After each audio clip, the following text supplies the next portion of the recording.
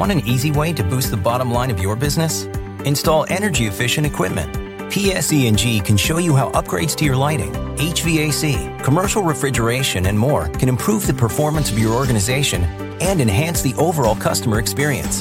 Contact us to set up a free on-site energy assessment. We'll provide the expert advice you need to jumpstart your savings. Visit bizsave.pseg.com today. Welcome to Talk to Keki. Not an Iran.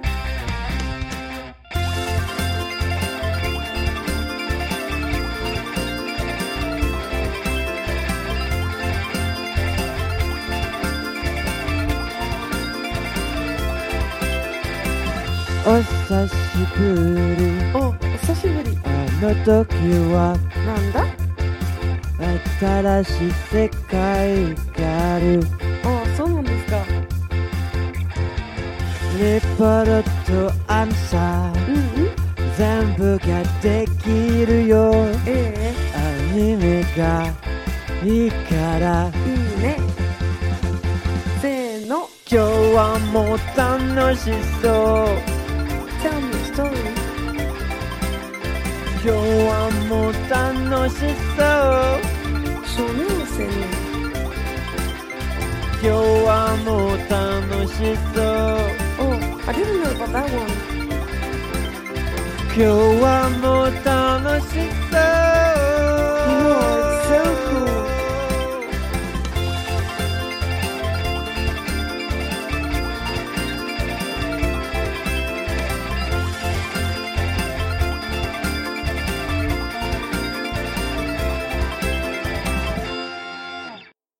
こんにちは。皆さん、こんにちは。Hello, everyone, and welcome to the Media Scrum version of Talk to Keki. You're holding on to that one for sure. Oh, yeah. The king is dead. Fapita is ballistic. We love her. A lot of crazy shit. We find out why couples break up. I'm Matt, your host, and to join me as always, a man who will kick down your door and not slap his thigh while doing it. Ethan, what's up? Nothing, man. Same old shit, bro. Same old shit. Oh, man. We had a Football crazy season. Beginning It of is football season. we We had a crazy week of professional wrestling. Yes, we did. We had a lot, and now we are here talking about more anime. Maybe we'll reference some other stuff. Are we? You know what I was thinking literally the other day? I was like, this summer's been wild with for me at least 17 shows, and we tried 19. I tried 19, and I have 17 that I watch on a weekly. And it's like, I think fall is going to be just as bad, but without Bleach. Now I gotta look just in case. Mm-hmm. Hold on. Are we adding Bleach because they're being assholes or no? I mean, I'm stuck because it's like I didn't watch Summertime Rendering because I was like, no, I'm gonna wait for it to come out on Disney. So if they're gonna do the same shit to Bleach, I kind of feel like I have to, especially because I binged the rest of Bleach earlier in the year to get to this point. So it's like I feel like there's like a lot of horror looking posters. I haven't looked. I guess we're gonna take time to do this, I suppose. Then see Danchi looks like this fucking horror type. And it's an original too. Sweet. All right, let's go to the fucking. Housing Complex C. Let's go to the browse. We're gonna go to next season, upcoming next season. I'm not gonna say them out loud. I am just gonna count. Oh, I didn't add Chainsaw Man. What? Oh no. What? Plan to watch? Yes, ma'am. Oh yeah, it's gonna be amazing. God. Oh, I did say I wanted to watch this movie. This is the Shinkai movie. Of course, I'm gonna fucking set the planning. Duh. It's fucking Shinkai. It's goddamn Shinkai. Oh my god, bro. There's so many bangers. No. Oh my god. I got about 14, maybe 15. I haven't even. Yeah, I got that many right now. Fuck. There's a lot of movies. I haven't really looked at the whole thing. There's a lot of movies, including the ones that we're really, really looking forward to. I know. Also, just a lot of them just came up that we have not heard of. I have to start going through them to see. I haven't Yeah, got them all yet. I'm gonna read them all later Yeah. to double check if these are the ones I'm actually watching or not. Oh, Harem has an OVA? Oh, when's it coming out? Uh November 25th. yeah, 76 days from now. Yep, so is Rent a Girlfriend and Man the Best. They have OVAs? OVAs? Specials. I'm not gonna set them yet because No, the Rent a Girlfriend and the Best come out on the 26th October. I just saw the special with what's her face? Prishka. Right. Oh man. Well, I mean, they're always delayed because we don't ever get those. Like, Yeah, we probably won't get it until like January. yeah, I mean, just based off what I have, 1, 2, 3, including Bleach, 4, 5, 6, 7. Like I said, there's a lot of movies. 8. I've only got 8 so far out of this list, and I have to go through and see what else. Yeah, I'm gonna go for them, but as of right now, if I look at them, I think it's 4. Oh, dude, I don't know, but like I said, definitely have 8 already. 9 if you include Boruto. Any ones that are going to be continuing? No. Cuckoos will be done. Summertime will be done. Yeah, nothing's carrying over. I wonder if Black Summoner will. Click on Black Summoner. Doesn't say whether Black Summoner will or not as of yet. Also, yes, people, we are aware JoJo came out. We're going to try to do it next week. I'm halfway through it already. I can binge it. I can binge it a day because I have no episodes on Sunday. So. Oh, true. So I can watch Sunday and then on my day off. It's football. Eh. Well, for me, it's football. So Sunday will be rough for me because I'm going to be constantly watching football on Sundays. Yeah, but we will try to review it next week. Oh, I got to do the everyone tag. Oops. Eat the Cake anime. We're going to go everyone. We got to pin it also. Pin to featured. Comment at everyone. Enter. Come watch us. That's right. There won't be gay porn, Sean, but we probably will say some gay shit because, we always do. That was funny. I know. I was like, oh, like Lucky. I mean, we should ask them like the details. Was it like just soft? Was it good? Was he just really in there? Was it like? Was it good? Like, was it good, or was it Lars Sullivan type? Oh my god, dude! All right, all right. I think we've delayed this enough, Matt. Let's get the show on the road, dude. Yeah, we got a couple of news. We got some adaptations. Mm-hmm. Light novel teaching the young lady I picked up broke off her engagement things she isn't supposed to do, allowing her to eat good food, dressed fashionably, and making her the happiest girl in the world. Bro, if you have asthma, forget it. It's a whole asthma attack reading that fucking line. So how would you title it? Oh my god. You should send me the Japanese name so I could try and read it out loud since I'm decent at Japanese now. Said Konyaku haki sareta rejo wo hirota orega ikenai koto wo oshikemu. That's it. That's it? Yep. So the Japanese version is shorter than the American translation. But it's still annoying as fuck. Good God. What is this about, Matthew? Oh, we're going to do a synopsis. All right. Why the fuck would you announce it if you're not going to say a synopsis? Yeah, all right. I want to read a long title. What's it about? Who gives a fuck? All right. Title. Alan, a misanthropic wizard, lives deep in the forest. He is known as the Demon Lord and feared by those around him. One day, while living his life as a hermit, he comes across a young girl named Charlotte who has collapsed in the forest. Despite being innocent, she was accused of evil deeds, had her engagement annulled, and was forced to flee her country. When he heard that, Alan remembered the agony of being betrayed by a group he once thought was his companions. After hearing the story of the 17-year-old's exploitation, Alan decides, I'll let her live in my mansion and I'll teach her all sorts of bad things. That's it. Sounds like a pass. It does. Too bad.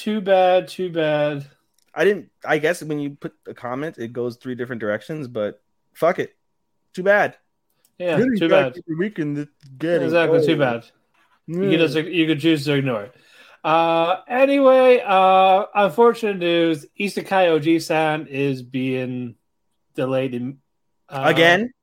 indefinitely. Indefinitely? Yep. What a fail. That is upsetting. So we were gonna have to wait and find out. We only have 7 episodes airing. As for episode 8, we have no idea when that's going to happen. Have the rumor mills said anything? Has Dave Meltzer said anything about this? As of right now, it says television anime announced on Friday that the broadcast will be delayed from episode 8 onwards due to impact of COVID-19 on the production. The anime will rebroadcast previous episodes for the month of September. The new premiere date for episode 8 will be announced at a later time. So we probably won't get the rest until sometime in October. Probably. So basically, life must be rough. These nuts are rough, okay? Yep, these nuts are rough, indeed. These nuts are rough. All right, moving on. More news. Let's see. I don't care about the marriage. The Ancient Magus Bride is getting a season 2 finally. It'll be released in spring 23. So I'm going to watch season 1 to get caught up. All right, moving on. Talk about Beastars. That one's in my head. Oh, yeah, I will get to that one. Beastars, season 3 will come out 2024. The final season of Beastars. You know, yeah. I don't know, because I'm normally not a fan of anime with furries, but like everybody and their mother talks about how good Beastars is. And it's like I enjoy Beastars, and I really hope this is not another 12 episode season from what in the manga, because read the manga. For what is left, it's gotta be a 24 episode thing. Mm-hmm. You can't cram it all in 12 episodes. You can't shove all the big black episodes into the tiny episode hole. Exactly. This cannot be black.com. We can't have You're on a roll today, buddy. Popping me. Pause. Oh no. All right, moving on. Tier Moon Empire light novel is getting a TV anime. No release date yet. So congrats to you people who ever read it. What did you call it? The Rose of Versailles is getting an anime movie, not an adaptation, a movie. All right, good for them. Okay. What else? Manga Kimi no Toroke From Me to You manga is getting a live action series in Netflix Japan. Okay. That's it. That's it for the news. Are we going to give our condolences to the Queen, or no? We don't care about England. Oh, gives a fuck. Okay. You heard it here first. Yep. Matthew doesn't care about England, everyone. No, I care about England, just not her. God save the Queen from Philip. Having fucking pedophile grandchildren. Get the fuck out of here.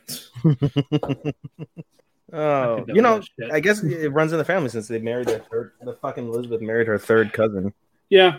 That's wild. All right. Anyway, let's get to some reviews. Even what do you got for me? I always forget that I start first. Without fail. Always forget. It just I know. Over my head. Okay. Boruto was whatever. Moving on. Boruto's forever. We go to the next episode. I don't even remember what the fuck happened in Boruto this week. Because it was whatever. It really is. This is such a forgettable arc, dude. To be told, Boruto, just like of all like things to hit, nah, Chief, this wasn't it. But no, Boruto basically did a like an outdoor practice mission type of thing.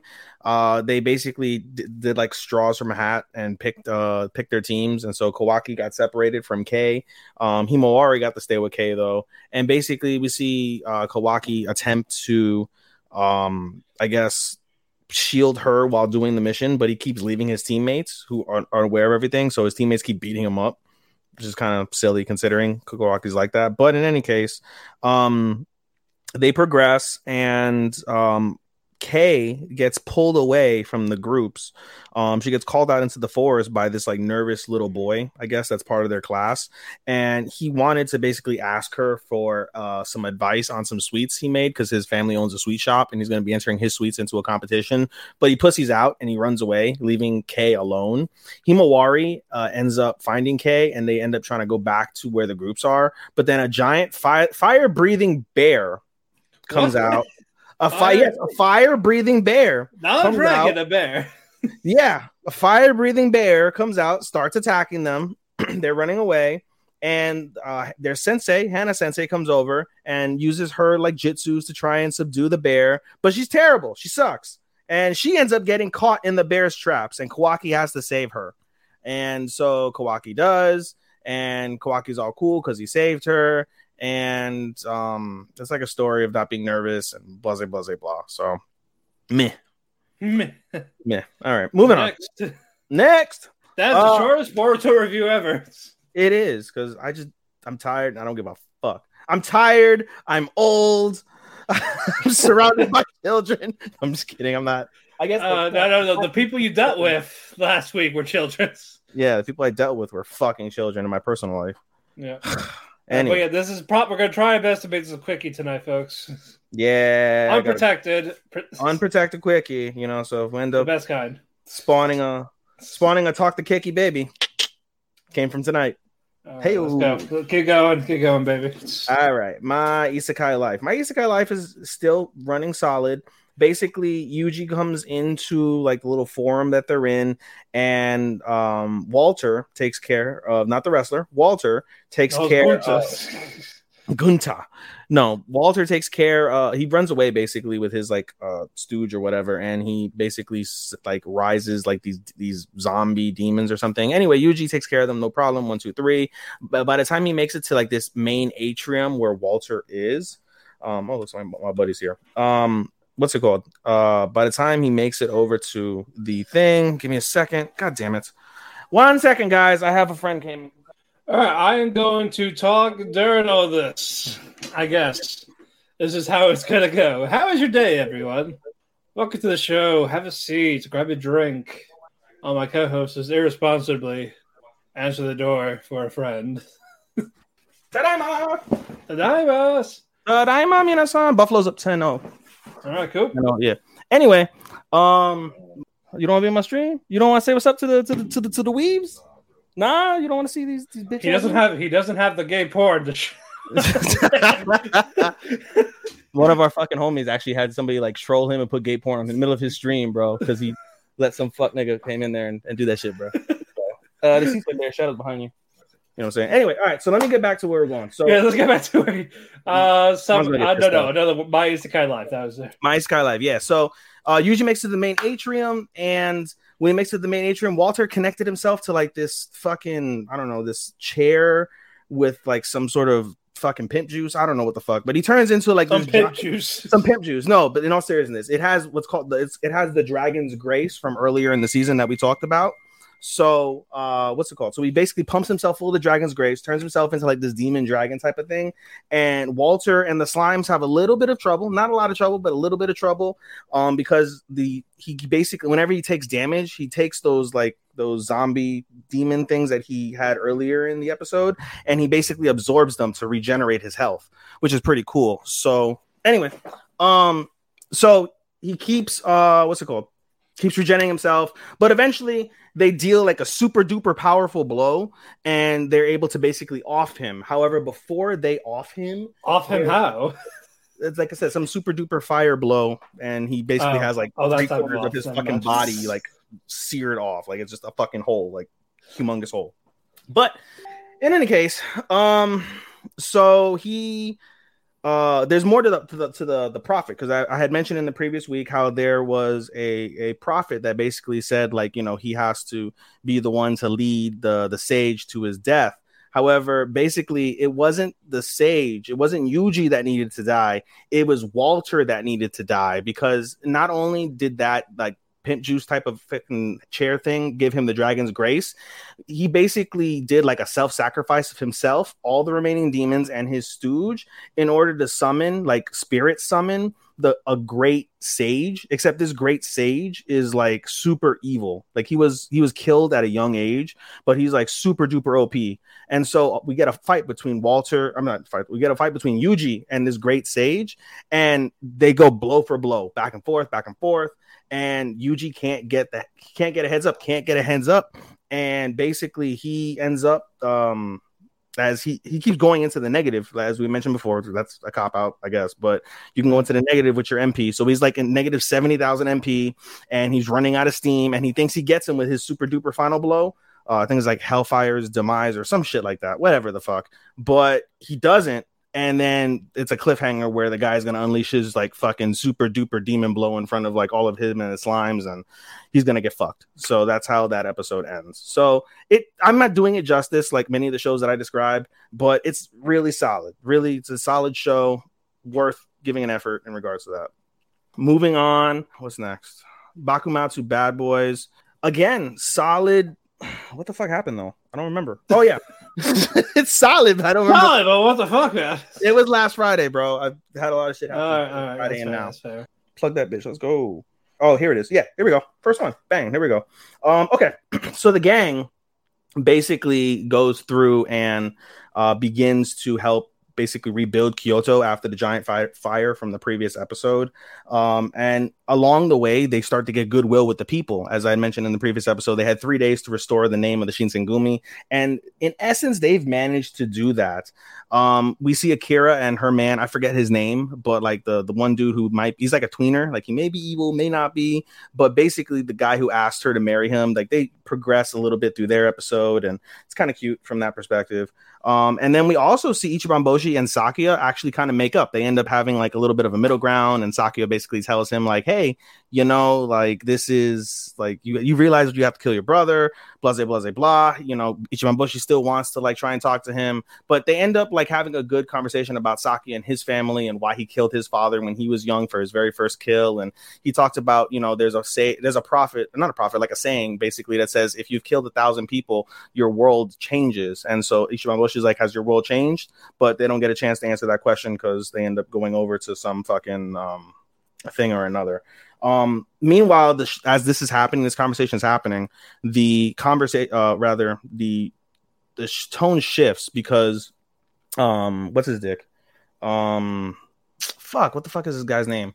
Tsukito, Rashomaro. He is talking with the evil guys from the Masked Demon Lords, and they're saying you have to kill your brother, and he doesn't really want to. At the end of the day, you know, some of Ichiban Boshi's words from the previous episodes kind of like sticking in his head very slowly but surely. So after he tells him that, he's like, you have to also kill the prophet, I believe he was in episode 4.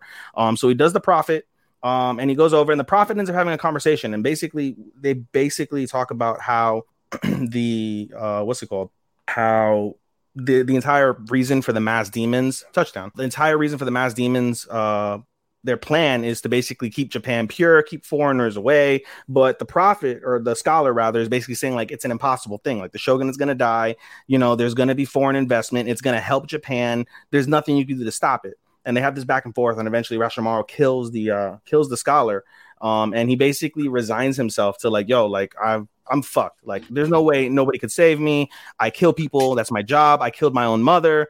Like this is the way it's going to be, you know, like this is the way it's going to be. You're going to have to kill me because I'm not going to be stopped, whatever the fuck. So he basically has that, like, not epiphany, but like that resolute moment in regards to that.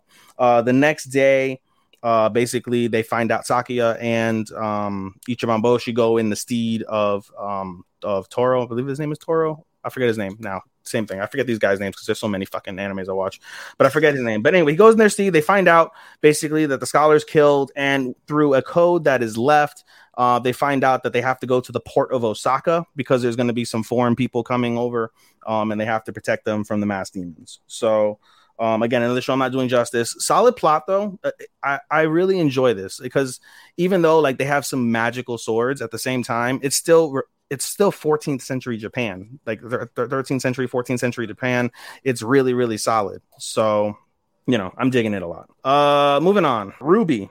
Another solid episode of Ruby, if I'm being honest. We basically see how the plan happened from episode 9 with Blake.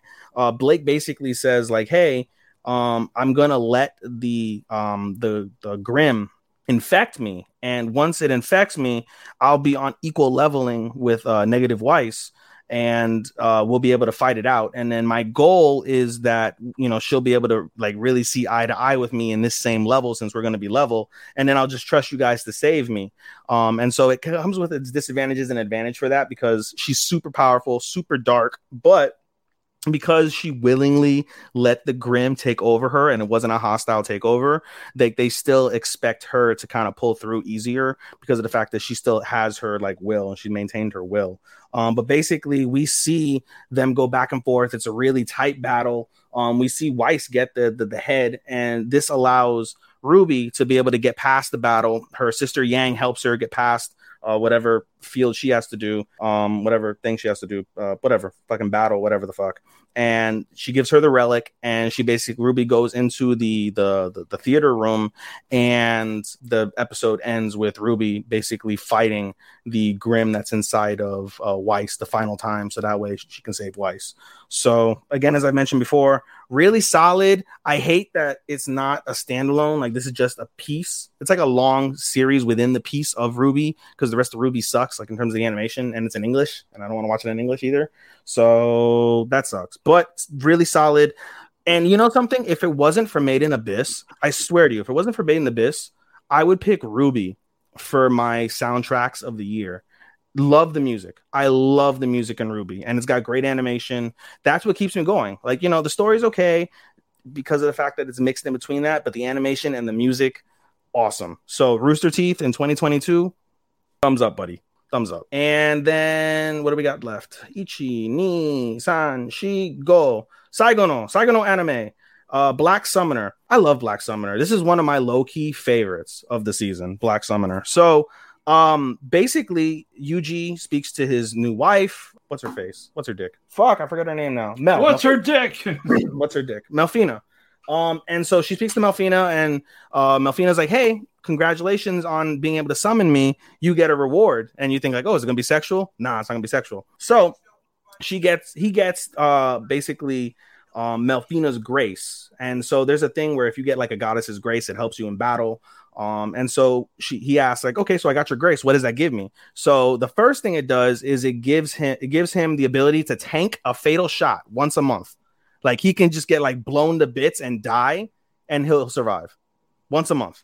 And the second thing it allows him to do, which is the more critical aspect, it allows him to summon a hero class character.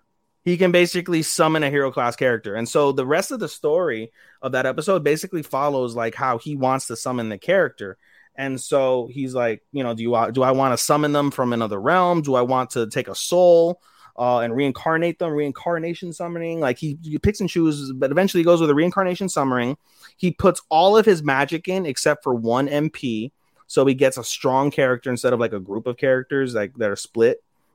And so out comes, as a result of this magic, I would say not a little girl, but she's got to be like, I don't know, somewhere between the ages of like 12 and 14, I would say. And so her name is Rio, and she basically says, "Oh, thank you for reincarnating me. Like, I died, and thank you so much." And then she passes out from the toll of the magic. And then what's his face? Kelvin also passes out from the toll of the magic because he lost all of his MP except one.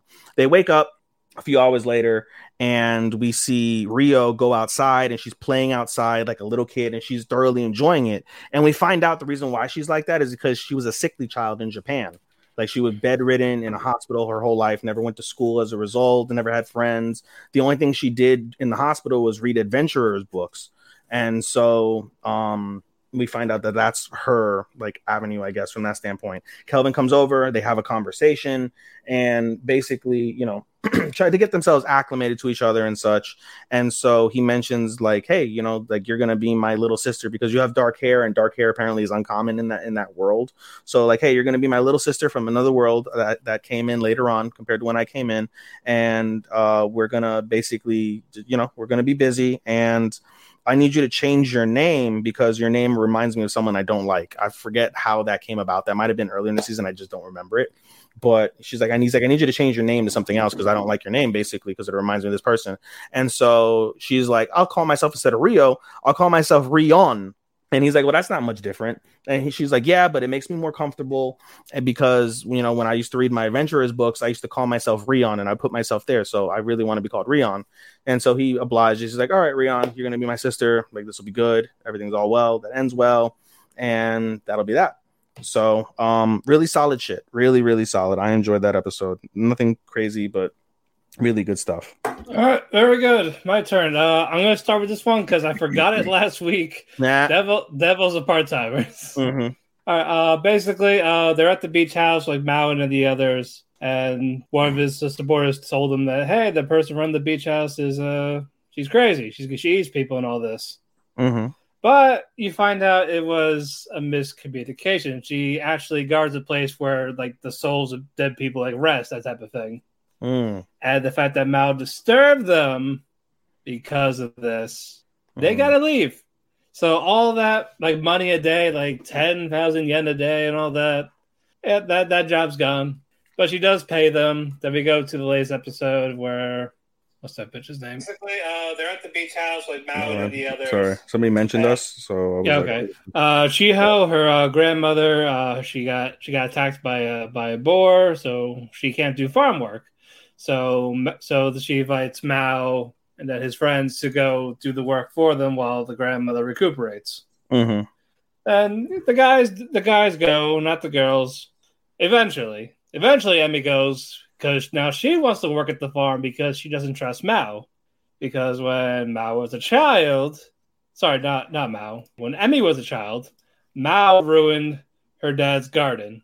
Mm. So it was like very precious to her father, and she can't forgive him for it. That type of shit. That's why she's volunteering to do the garden work, because again, he sucks at it. Mm-hmm. Like, oh yeah, you gotta get up at 4 a.m. You gotta do all this. You gotta do that. Like, I don't need you to apologize. Just so you know that I still hate you for it. Can't apologize, motherfucker. Exactly, all that shit. They do the yard work and all this, and eventually, the boar. Oh no, there wasn't a boar. It was a bear. There was a bear in the garden. Mm-hmm. And what they're like, don't make any sounds, anyone. Who makes a sound? A fucking baby. The aunt's child starts crying. I was like, God damn it, kid. Mm-hmm. And that was the end of the cliffhanger. I didn't watch today's episode. Word. It's just okay. Yeah, a little disappointed from season 1. Makes sense. All right, maid I hired. This thing. Mm-mm. All right. First half is Lilith being sick with a fever. She wants to keep serving. Apparently she can't because, again, she's sick. This makes Yuri want to help her out. Like, oh no, you gotta go to bed and all this.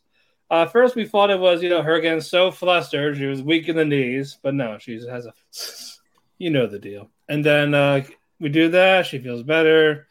Yada yada. They go do their thing, and then Tsukasa invites them to a Halloween party. So she wears this seductive dragon maid outfit. I know, right? Everyone was having fun. Even the other maid, Fujisaki, she eventually dresses up because her young master, or mistress, really, convinced her to dress up and all this and even take photos.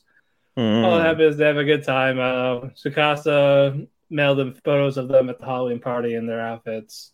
Yuri's outfit was basically Rudis. It was rude. It was basically fucking Rudis. Wizard clothes, the staff. I was like, oh, it's fucking Rudis. Okay, it's great value Rudis. Yeah, but what you call it?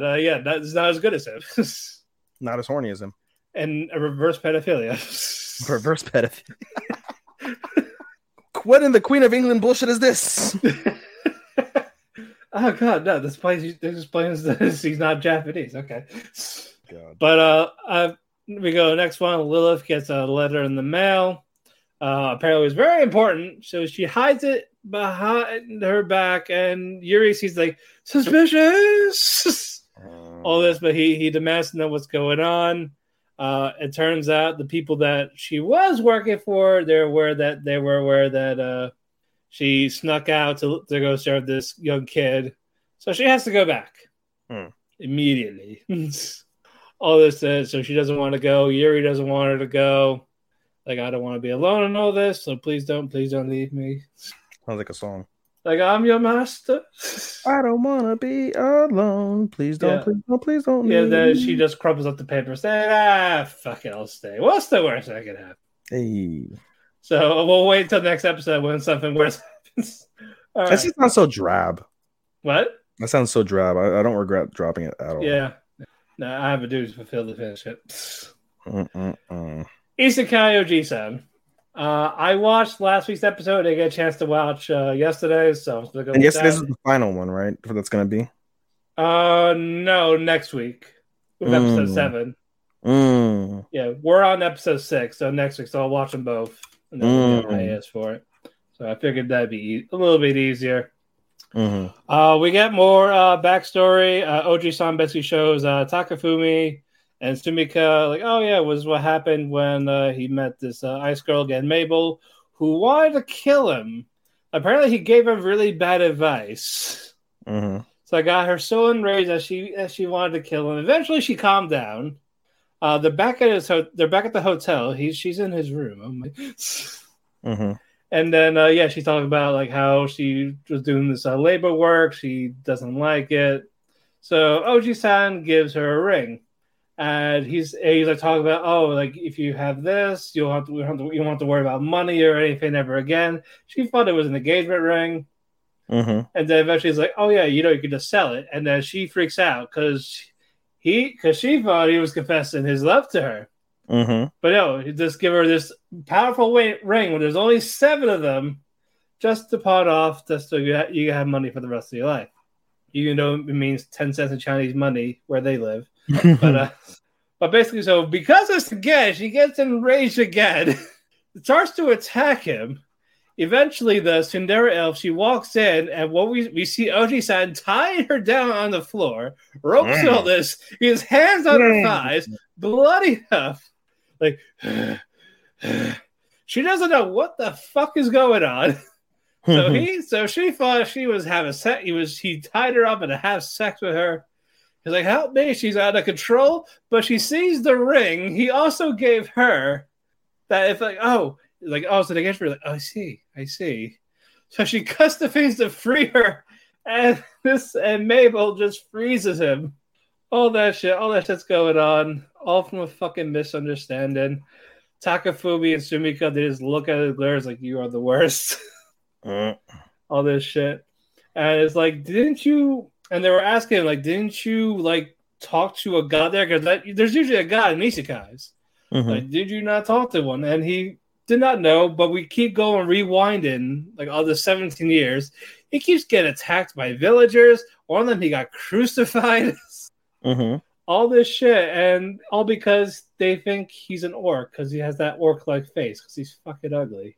And then you find out from the beginning like who he talked to, and apparently everyone, when you're transported, you get a wish, and he blurred out he wished he could understand their language. So she kind of gave him directions to this mountain thing where he could learn the language, while again his ass kicked by these random people who think he's a fucking orc.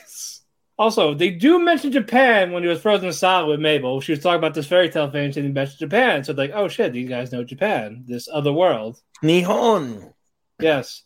So, all this going on, they were so underwhelmed. Like, you know what? Let's just have coffee. Let's just take a break. Too much, damn it. I'm not doing justice, but it was pretty funny. I enjoyed it for the comedy aspect of it. Moving on again, Shadow's house. We had that big reveal that Mary Rose. She was the one that's causing sabotaging. And you find out why she is. You find out why she was also making her doll Rosemary sick because she's at the age of adulthood where the shadow and the living doll have to merge. She don't want that, so that's why she's been like getting the doll sick with the Sue sickness and all this. Basically like a defective thing to not really go through with it. So what happens when they merge? That's what Edward does in season 1. He's a shadow and he's also a doll. Like he just basically just switches out. That type of phase. Like their subconscious is one. Your turn. Okay. Pretty much. More or less that. So just hearing all of this. And there's one scene with the living doll. It looks so fucking grotesque. Unfortunately I can't like pop up an image, but I was like, Jesus Christ. I'm glad you can't. No, I cannot. But yeah, again, all of this, like she wants to defy the Shadow Lords and all this. Mm-hmm. And since Kate and everyone else know the plans, like, I can't let you leave. So eventually, Emilico and Sean, they get caught away. Of course, Edward, we finally see him after not seeing him since season 1. Mm-hmm. He knows about this. He knows about what Mary Rose is trying to do and all this. And yeah, she's trying now. He wants to go see her for himself. That type of thing. Oh no, you can't stop. Like we gotta stop you. All this shit. Mm-hmm. But yeah, the Shadow Living Doll, the whole fusion thing. They want it. They want it to happen regardless. So they're gonna try to track Mary Rose down to get her to force her to merge with the doll. Mm-hmm. So that was really it for that episode. Moving on, Classroom of the Elite. The math. What? No, there's no test this time. There's nothing like that, thankfully, because test is done. Kushida's a bitch somewhere. No one's trying to ruin anyone. But yeah, basically they talked about Class D. They got the results. No one got expelled in terms of Class D.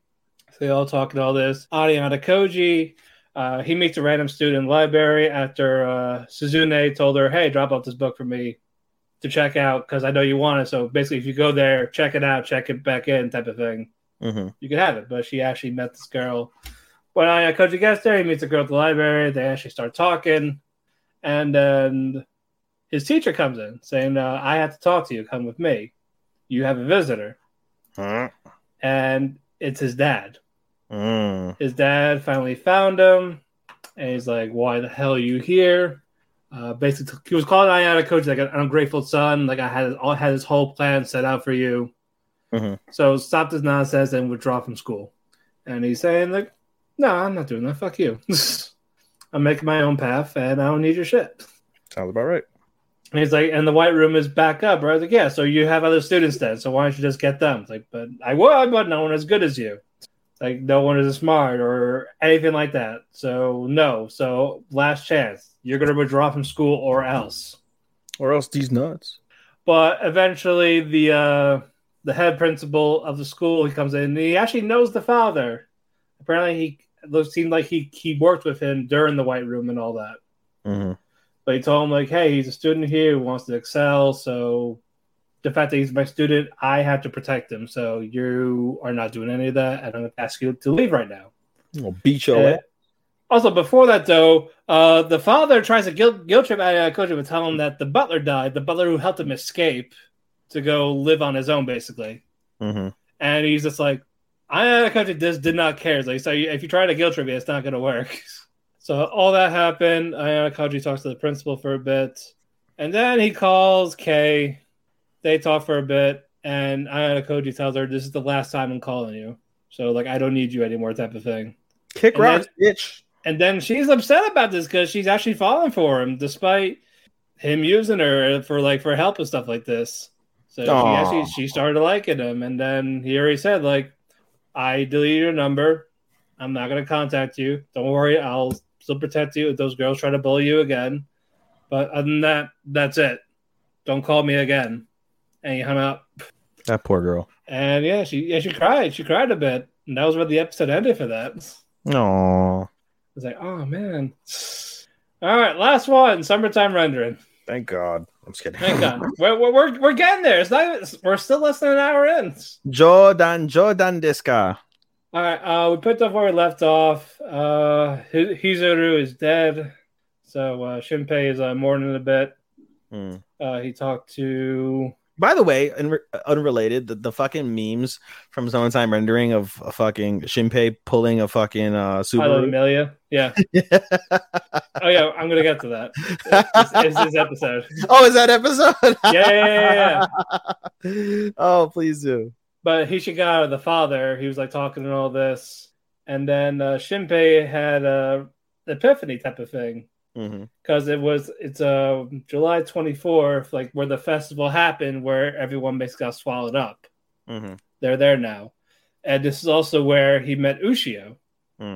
So they think that Ushio is alive. So basically, like she put her stuff, her memory stuff like that, in a shell, like the shell that he carries around, this shell necklace thing. Seashell, yep. Yep. So basically, the plan is to find her in the water, like in the ocean, to make her see that shell to regain her memories and all this. But why wouldn't she be a wrinkled fucking bag at this stage? Again, I think this is just a shadow copy still. They don't really age. Okay. Like Shide, he's fucking like 300 years old, still alive. And he looks like what? Like 50? Not even like 40. Yeah, like so that it's kind of fucked up because like okay, fucking Shinpei's gonna grow old as fuck, and then Ushio's gonna be 7. Well, when the shadows are gone, she's dead. So like dead, but like permadeath. But yeah, so because of this, Shinpei's trying to make a plan, and then Nezu of all people, the old man, he talked about like why the single strong around this time was because high tide, low tide. So basically, we gotta go around a certain time. You gotta go when low tide is, so 6 o'clock. So that's their plan: to find Ushio before Shide and Hain find out about it. But before that, though, Mio is talking to So about his feelings with Shinpei because So actually liked her, and he's like, "You know what? We're still friends, right? Like that's not gonna change, right? Yeah, like then go for it." So Mio goes on the roof, told Shinpei she needed to talk, and she said she loved him, and he said, "Oh," and she's like, "That's all you gotta say?" Oh, like what the fuck? And then he starts apologizing and all this, but like he said, "I love Ushio.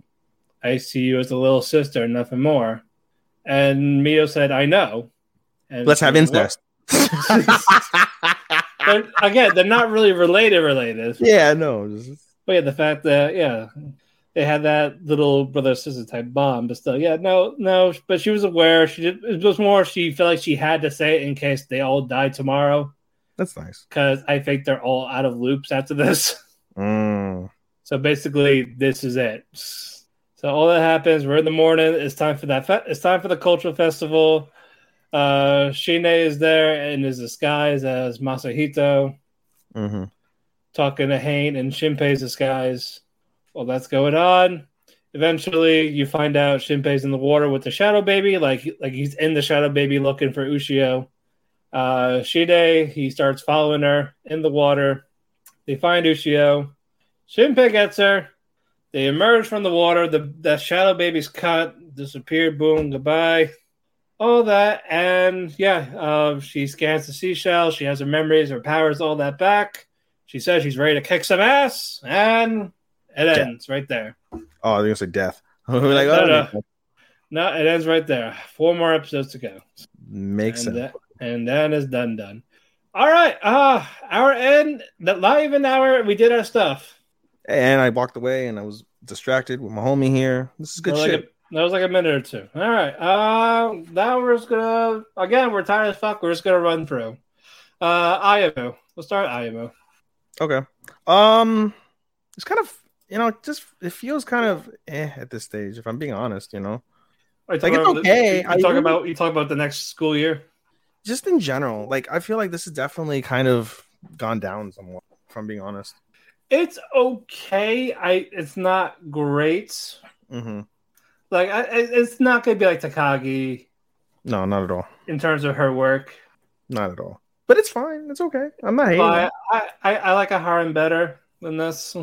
Yeah. And Tsubaki was fun. It's just more Ayamo and Urushi. That's it. The other characters did okay. Well, I mean, they focused this last episode a lot on at least the first half of the episode focused a lot on Takeru and Sakurako. Yes, that was nice. That was very nice. I like their relationship a little bit more, I think, than Senpai and fucking and Ayumu. Ayumu, yeah. a little bit more invested. A little bit, yeah. But anyway, I mean, yeah, let's just run over the review really quick. Basically, like we said, the first half of the episode is kind of focused on Sakurako and Takeru. It's what is it? Not White Day. It's Golden Week, right? Yeah, they're on vacation type of thing. Yeah, it's Golden Week. So they're on vacation and they're trying to just, basically kind of hang out with each other, kind of, sort of. And so we see Sakurako and Takeru basically looking for 4-leaf clovers. And Takeru is like, this is so silly. I don't believe in luck, whatever. But, for you, I'll look, whatever. And he manages to find a 4-leaf clover. And as he's going to go to give her the 4-leaf clover, because he doesn't give a shit about the 4-leaf clover, he trips and lands on top of her. Because, of course, anime. And they look at each other. They're all flustered. And he gives her the 4-leaf clover. And she takes the 4-leaf clover. She's going to use it, I guess, as a bookmark or something like that. I think is what she said. And they just, again, they have a nice interaction with each other about just, kind of enjoying the small things and being with each other. And it's a very nice interaction, I would say, between them. Right. All right. What was that the whole episode? No, that was only the first half because I don't remember how the second half started. Basically, they're talking about vacation. Ayumu invites Urushi out, and she thought it was like just them, but it turned out it was basically a gathering with the friends. Mm-hmm. So basically, they wanted a date, and we got a date. Yeah, Rin, Maki, Takeru, Sakurako. She wanted a dato and didn't get a dato. Yeah, didn't get a dato. And it's just more. It turned out Sakurako wasn't there. I don't think. No, Sakurako wasn't there. It was Rin, Takeru, Maki. Yeah, Maki wasn't there either. Maki showed up. Oh, she showed. That's right. She showed up. They're on a candy tour or whatever. Yeah, they're on like a candy little like you said, candy tour or whatever. But then they're like, "Oh, why are you here, Urushi?" Yeah. So it's just Takeru, Rin, and they start like giving her shit because she's like, "Oh, you're on a date though, huh?" And then she's like, "No." Like maybe, and it turns out it's not. She's disappointed. Yeah, and then we see it's funny as they're talking about the sweets. Rin already filled up her card twice. Yep, so she wins already. And they're like, "We can't stay behind. Let's eat all the sweets," and then get sick. Probably but that happens, and then what's it called? They're at the arcade. Urushi starts failing everything. She's not good. Like basketball, air hockey. That was the last one. I was going to get to that one later. I think a crane machine, something like that. Yeah, she only knows shogi, nothing else. And the reason why she did well on the what is it, the battle figure, the battle war one, the one where you have to, is because she like started thinking of it as shogi. Yeah, pretty much. But they're doing air hockey. Urushi just fails to hit the puck. Ayumu was basically defense. He was helping out. They still lost. And they still lost. They got their ass kicked too. Not even just one. It wasn't a 2-1. No, it was 4-0. They got 4-0'd, bro. 4-0'd, yeah. Out of that, like best of 7 type shit. Nope. But and that turns out she actually had a fun time. So yeah, she enjoyed herself. She was actually got new experiences in life. That's not shogi. And she even got to take pictures with Ayumu in the photo booth. Yep. And that was cute. Did you see the after credit? No. Maybe. No. Sakurako got asked out by a guy. No, I didn't see that. Really? Yes. Someone called her over. You don't see what happens. They see her, and fucking Takeru talking, and she asked him, "How you know if you like someone?" That type of thing. Mm-hmm. And explain all this, and then she gets all flustered, and she says, "Okay, so I'm going to reject the guy that asked me out." Wow. And then Takeru's like, "Okay." He's like, "Huh?" Wow. Yeah. I didn't see that. Yeah, that happened. Cool. So good for her. Good for her. Kawaii. All right, moving on. Fucking Vermilion Gold. A solid episode. Fucking solid. Elote. Was that his name? Elote? Lowlight. Okay. Lowlight. Fuck that guy. Bro, savage. Already. First it was the this one we do got to talk 2 episodes because when we recorded last Monday. First exam, it was basically put Mono in the crystal. Of course, Lilia Alto, they figured out Alto broke the crystal. No, you gotta build up. You can't just say Alto broke the crystal. Basically, all the students suck. Lilia came over and she basically is like, he is not to put your mana in on the crystal, it's to put it in the flame. Yeah, and the flame in there. And oh my god, it's great. And then of course everybody else fucking starts, and they do well, including one student who we'll see toward the end of that episode. But the last person is Alto, and Alto walks up with Vermeil, and everyone's like, "Why is there two people?" And they're like, "Yep, that's the familiar." No, it's the familiar. Nope. Just let him. It's fine. And Alto starts walking around, and he's like, "Yep, I knew it." And basically, Vermeil tells him, like, "No, that's not the right spot." No, not yet. You have to explain that. First off, you see Alto realize like the trick isn't even to put the mana in the flame. The trick is to find the magic circle within the crystal, because basically the crystal acts as a conduit, and there's a space where the magic circle is perfect, and that's where you basically can get the most mana into the crystal in the shortest amount of time and distance and such. And so he finds the space relatively quick. The proctor is like, "Oh, he found the space, perfect." Then what's her face? Vermeil is like, "That's not the spot, right, Alto?" And he's like, "Yeah, you're right, that's not the spot." And so he goes to the other side, and he goes to the absolute worst spot, and then puts mana. Where you can't really draw, where they really can't draw mana. Yeah. And he's like, and the guy's like, "Oh, it's the worst spot. What is he trying to do?" And then so he starts pouring mana in, and it's beautiful. Like the flame turns silver. Everyone's astonished. And then you hear Vermeil in the sexiest voice whisper in his ear, like, let's scare them. Right? Yeah, and he agrees to it. He agreed, like, yeah, he got caught up in it, bro. And he pours all of his mana in that bitch, and the crystal explodes. And everyone is losing their fucking mind. And Alto's like, "I'm sorry, He's like, it's fine. You passed. He's apologizing. He's like, "Yeah, you passed." And he's like, "You're not supposed to tell him that." I was like, "How can you fucking not? He destroyed the crystal with his mana." Yeah, with silver mana. What the fuck? And it's like, "You sure it's defective?" Like, "No, it's not." Like, trust me. It's not. Like, no. And I triple checked that shit. And he's like, "We still got to pass the written exam. Don't fuck that up, kid." And then in his head, the proctor's like, "That's why I love children." That was funny. Yeah, that happens. Of course, Alto needs a refill. Yep, and so does Vermeil. So they play tonsil hockey in the corner. I mean, he has to have fingered her during this somewhere. Bro, she must have sucked him off. God, she must have gotten way more than just kisses at this stage. No, I'm saying with the dress, you can easily slice her fingers in. Bro, I'm sure she doesn't wear anything underneath. Bro, she's naked all the time at home. Yeah, like he's got to be clapping cheeks. How do you not clap cheeks? Oh, she's telling him like, "How this is how you do a blowjob, pal." For real, like, yo, you should be clapping cheeks, bro. Clap, clap, clap, clap, clap. But during this, we see the villain talking to the student that the student was talking to Alto. Yeah, so basically that student that we had talked about that did really well in the first exam before Alto went up, he went to take a piss, and then we see Lowlight come up and say, like, "Hey, I'm going to borrow your ticket." Shanks this fucking guy in the carotid artery, and he just bleeds everywhere and dies. Takes the ticket. Alto's almost late because he's busy fucking finger banging Vermeil in the corner. Yeah, and he makes it in time. So does Lowlight, and that's where that episode ends. The next episode starts off. It's the written test. He's sleeping. Yes. Lowlight just goes straight to sleep, and Alto's like, "What the fuck are you doing?"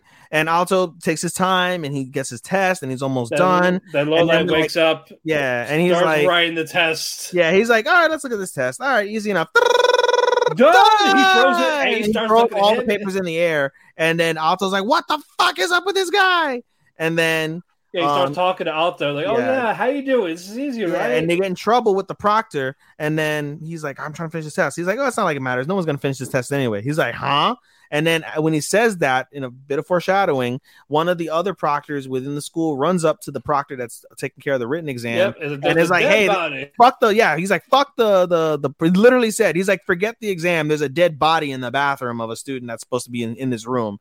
And he's like, "What?" And then the other proctor immediately recognizes Lowlight, and he's like, "Stop!" And Lowlight's like, "Oh, you found me," and he blows up the entire fucking room. Right? He blows it up with a fucking castle. A castle. I get, what is that? Not a figure, but like, I don't know. What do you want? How do you want to say that? I don't know. basically a giant castle. And so one of his ability basically is to summon chess pieces. Yeah. And so he basically summons a rook. And he the rook is OP as fuck. Like it shoots cannons and all this shit. High defense. Yeah, high defense. The students manage to escape, and what's her called? Lilia and their friends, they manage to sneak back into school, but they can't get into the classroom because there's a thick veil over the classroom, which is done by one of Lowlight's accomplices, who is still a platinum square herself, the witch looking one. And so we basically see two proctors and Alto and Vermeil fight Lowlight, and they all get their asses kicked thoroughly.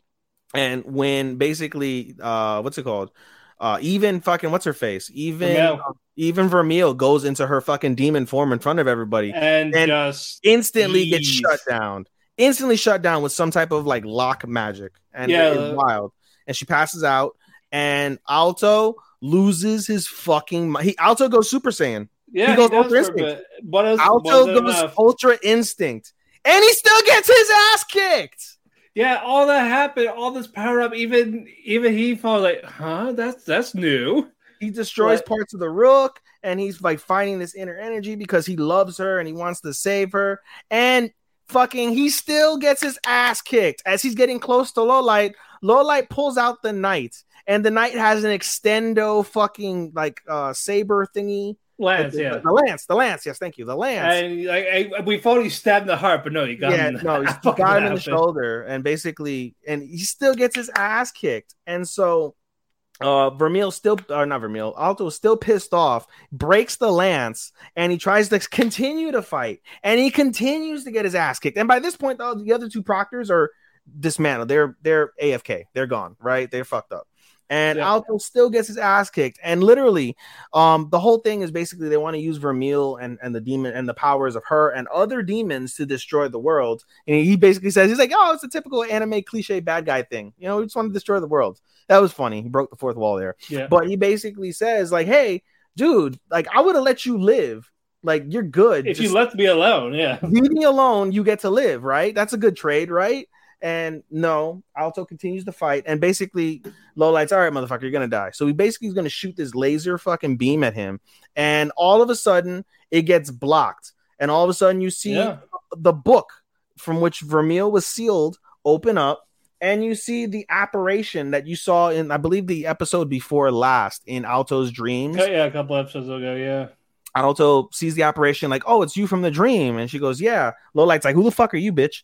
And basically she's like, I'm the first sage, like I'm the very first person to master magic, and I'm the person that trapped Vermeil in the book.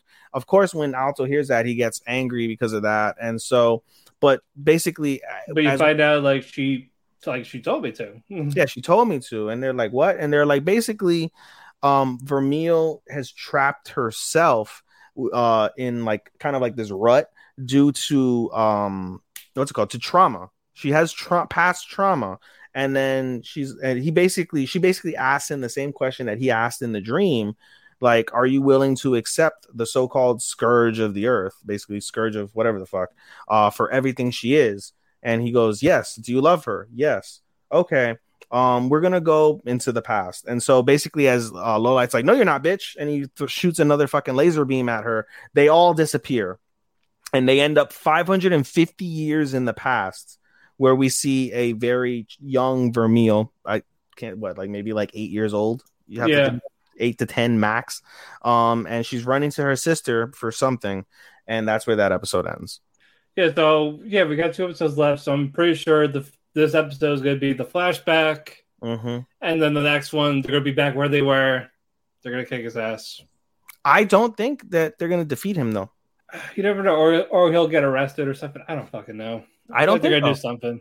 I don't think so, because he's got 2 other, like, you can't end the episodes that way because you have 2 other platinum squares that are working with him. I think the other platinum squares that are working with him save him, and they'll do a season 2. Hopefully they'll do a season 2. This is really good. This is a very solid show. The story got better. Yeah, this is the best story in an ecchi I've ever seen. Right. Solid. Moving on. Couple of cuckoos. It's getting weird. We got a reveal, folks. We got a major reveal. Apparently, out of nowhere, I don't know. She has a brother. Yeah. But not Nagi. No. It's another Nagi. It's another Nagi. I forget his name. I forgot his name, but no, Amado some shit. it's a set of twins. Or so we think. We don't know. So we think. We don't know. I don't know. But anyway, basically we have a brother, and that's who Erica's trying to reach out to. And the episode basically focuses, the rest of the episode basically focuses on this whole like mysterious brother. And we, there's other stuff that happens in between that, between everybody, but the main focus is basically Nagi, because he wants to get to the bottom of this. He goes over to speak to Erica's father, his biological father. Yeah. And he said, at first he's like, I don't know what you're talking about. Yeah, basically his father keeps dodging the question. I was like, just tell them, like, why are you doing this to them? Keeps dodging the question of the fact that there's another Nagi. And basically he says, he starts talking about Sachi, and was like, oh, Sachi's a nice girl, like how do you feel about her? Like, how do you feel about it? He's like, what do you mean? It's my sister. And he's like, you don't have to marry Erica. You could marry Sachi, and that'll solve our problems too. I was like, and then that's how the episode ends. You're also forgetting about Hero shipping all three of them. Yeah, Hero's basically putting the pieces together and shipping all. She's telling this to kids. It's like, although like this is right because it's engaged. Although this is not, they're not really related, so that could work. But although there's me right there, and she's like realizing like, oh, I'm caught up in a love triangle and I'm gonna lose. No, she ain't losing. No, she isn't. I don't want her to lose. Fuck. I hope she's not, bro. Erica's gonna win. We all know Erica's gonna win. I know, but it should be Hero. Honestly. It should be. Hero's great. I don't like her hair, but she's an amazing girl. She's in contention. Her and Erica are in contention for waifu of the year. It's there. Alrighty, moving on. Season, not year. But they're going full chromo. They're trying to go full chromo. Yeah, it's either you're gonna date the one sister or the other one from that side of the family. Like, hey, you could date this girl that you're falling in love with and marry her, or you could fuck your sister and marry her. Although they're both related, so you get to fuck either one. Like they're related, you'll still be in the family. Either one, you can't go wrong. There's got to be more to that birth switch. Has to be more to the birth switch. It's like, why are you doing this, bro? Bro, you know what I really feel bad for? I feel bad for Nagi's parents, like his real parents. Yeah, delinquents. Because they're like oblivious to this shit. And when you really boil down, I don't think they care. They're just getting money out of it. I was gonna say that, but then also like when you really think about it, like they're the coolest parents. Like they're like so down to earth. They're chill. They were delinquents. They get it. Yeah, they were a vibe, bro. Oh yeah, definitely crazy. All right, Harem Labyrinth. We had a lot of sex. We got fucking and blowjobs and cheeks clapping, bathtub. The blowjob episode got me fucking. I was like, oh man. Gave me a little bit of a tub. Can't even lie. No, it was hot. The previous episode, fucking what's his name? Michio. He buys a laundry basket and he commissions a bathtub because he wants to have a bath with her. That's it. That's really the only reason. Basically they go to Labyrinth. They fight people. They beat the boss on the third floor, and they decided, they go to the herb store. They get some herbs. They make their own garden. Yep. It's a lot of work. It's a lot of hard work. Yes, it pays make off. The garden, they get their herbs, they're planting, everything is good. They make a fence. Hard farming day, right? Let's go take a shower. Oh yeah, the thing comes, the tub comes. Yes, that's not the only thing coming that night. Because during this, it takes him like a half hour or so to fill up the water. Yeah, because he's using fire magic and water magic in order to do it, and he's tired himself out because he's used his MP.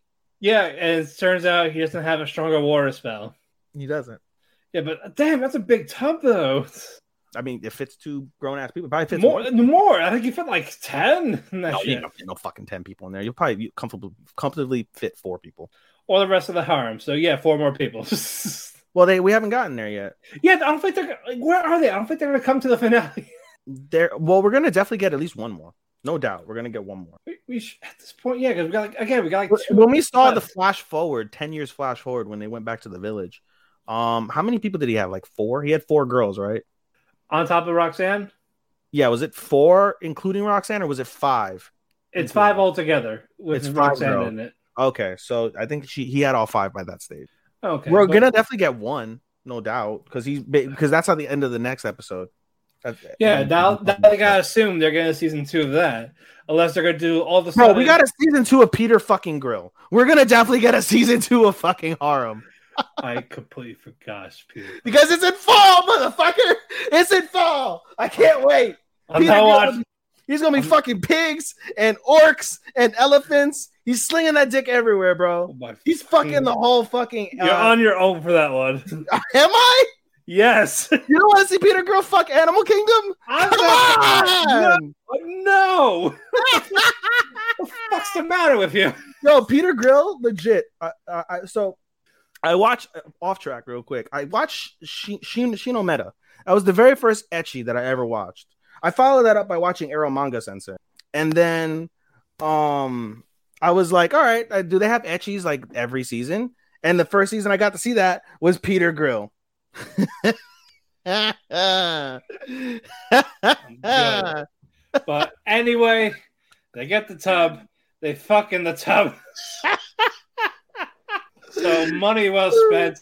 Next episode, they fuck in the tub again. Yes, because first is the invention of soap. So yeah.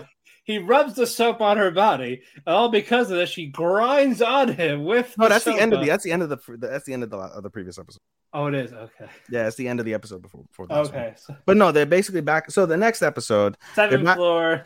They're on the 7th floor of the and this was actually really, besides the sex that we'll talk about in a second. Yeah, but this is a horrifying thing to realize. Yeah, this is a very good plot to the story. So basically, they're on the 7th floor.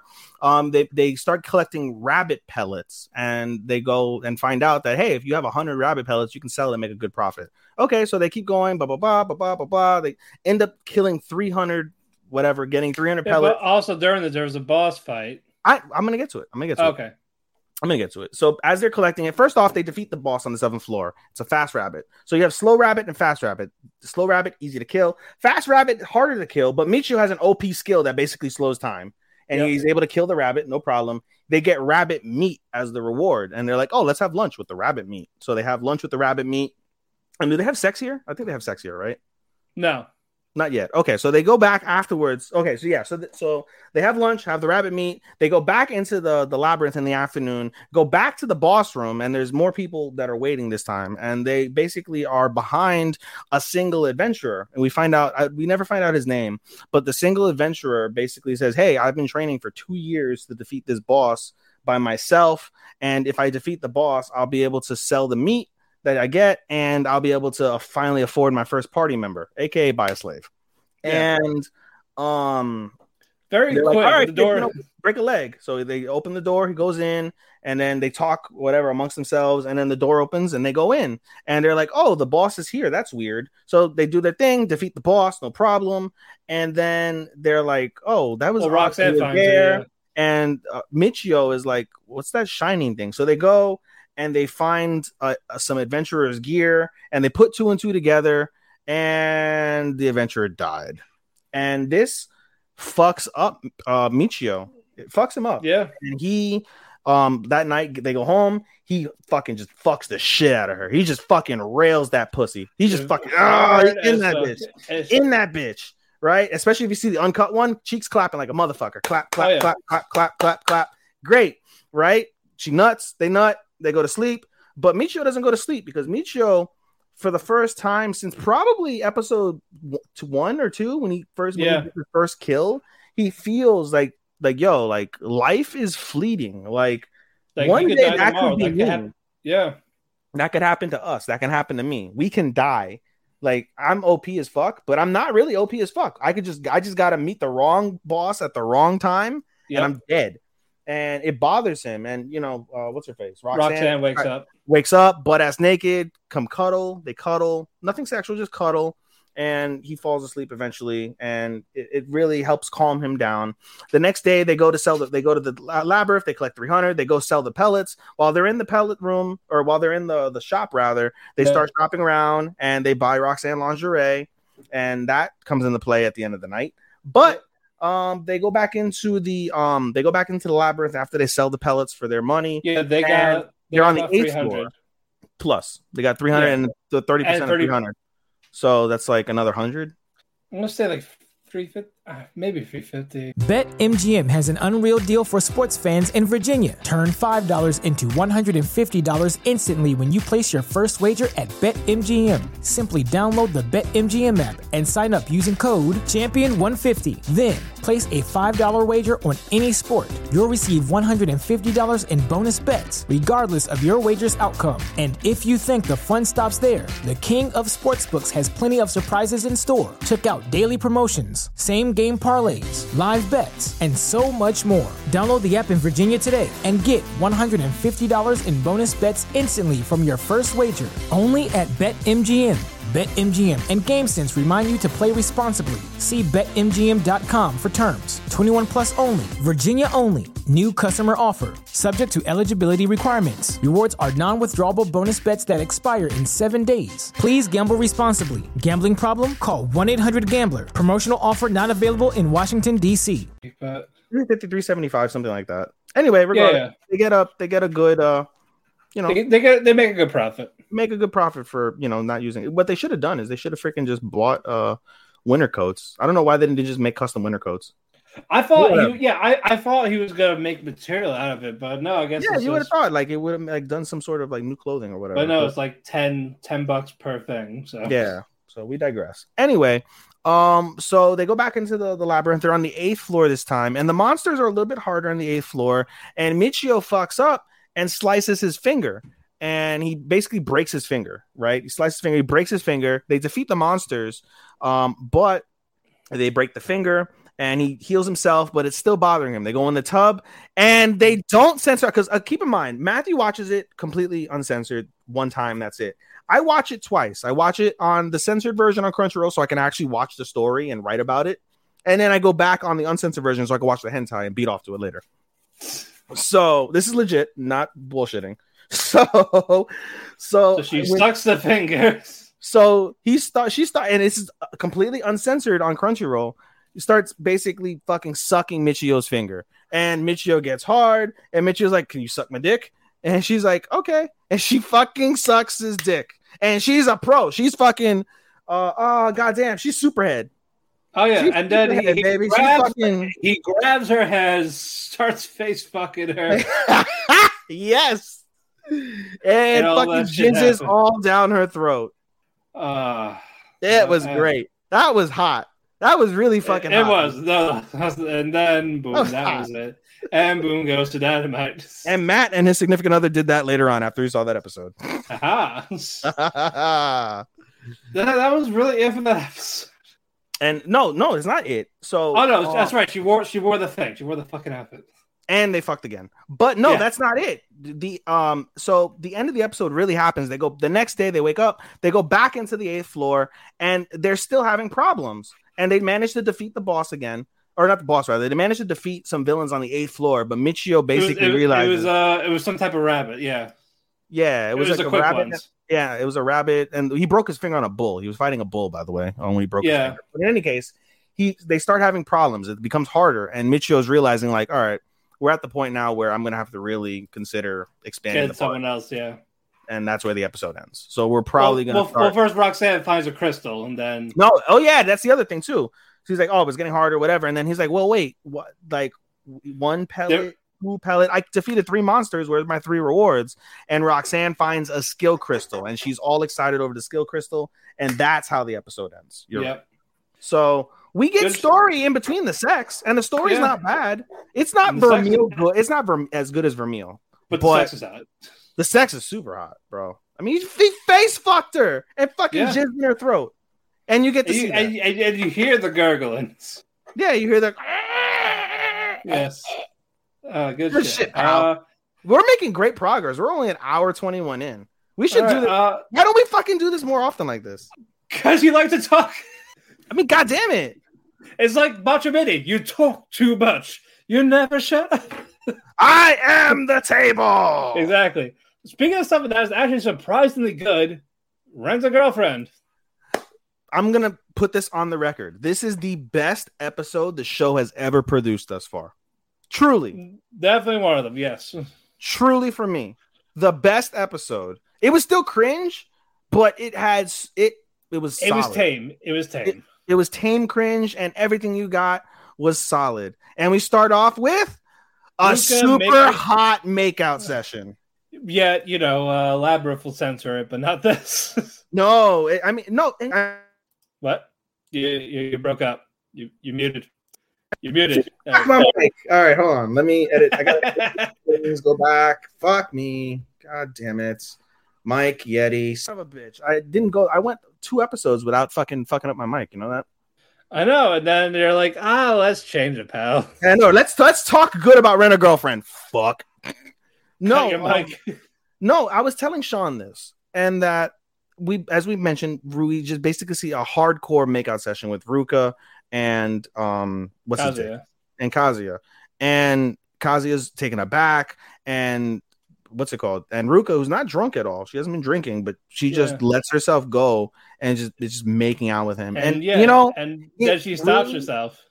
Yeah, when they start asking, where's Kazuya? They stop. But no, what I was going to say is you really see in this moment, like I felt the most that I've ever felt for both characters, because for the first time in that moment, they really felt like a couple. Not felt like it because it was basically he forgot about Chizuru for a moment.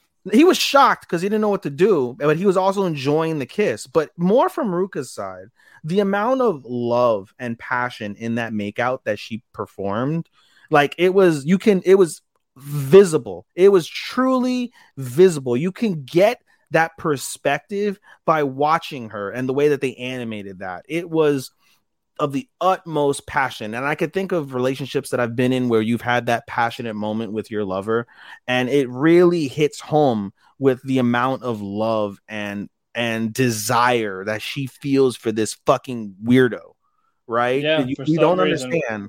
For some reason, she's just so goddamn infatuated with him. But that was the most loving moment this show has ever produced between Kazuya and a woman, by far.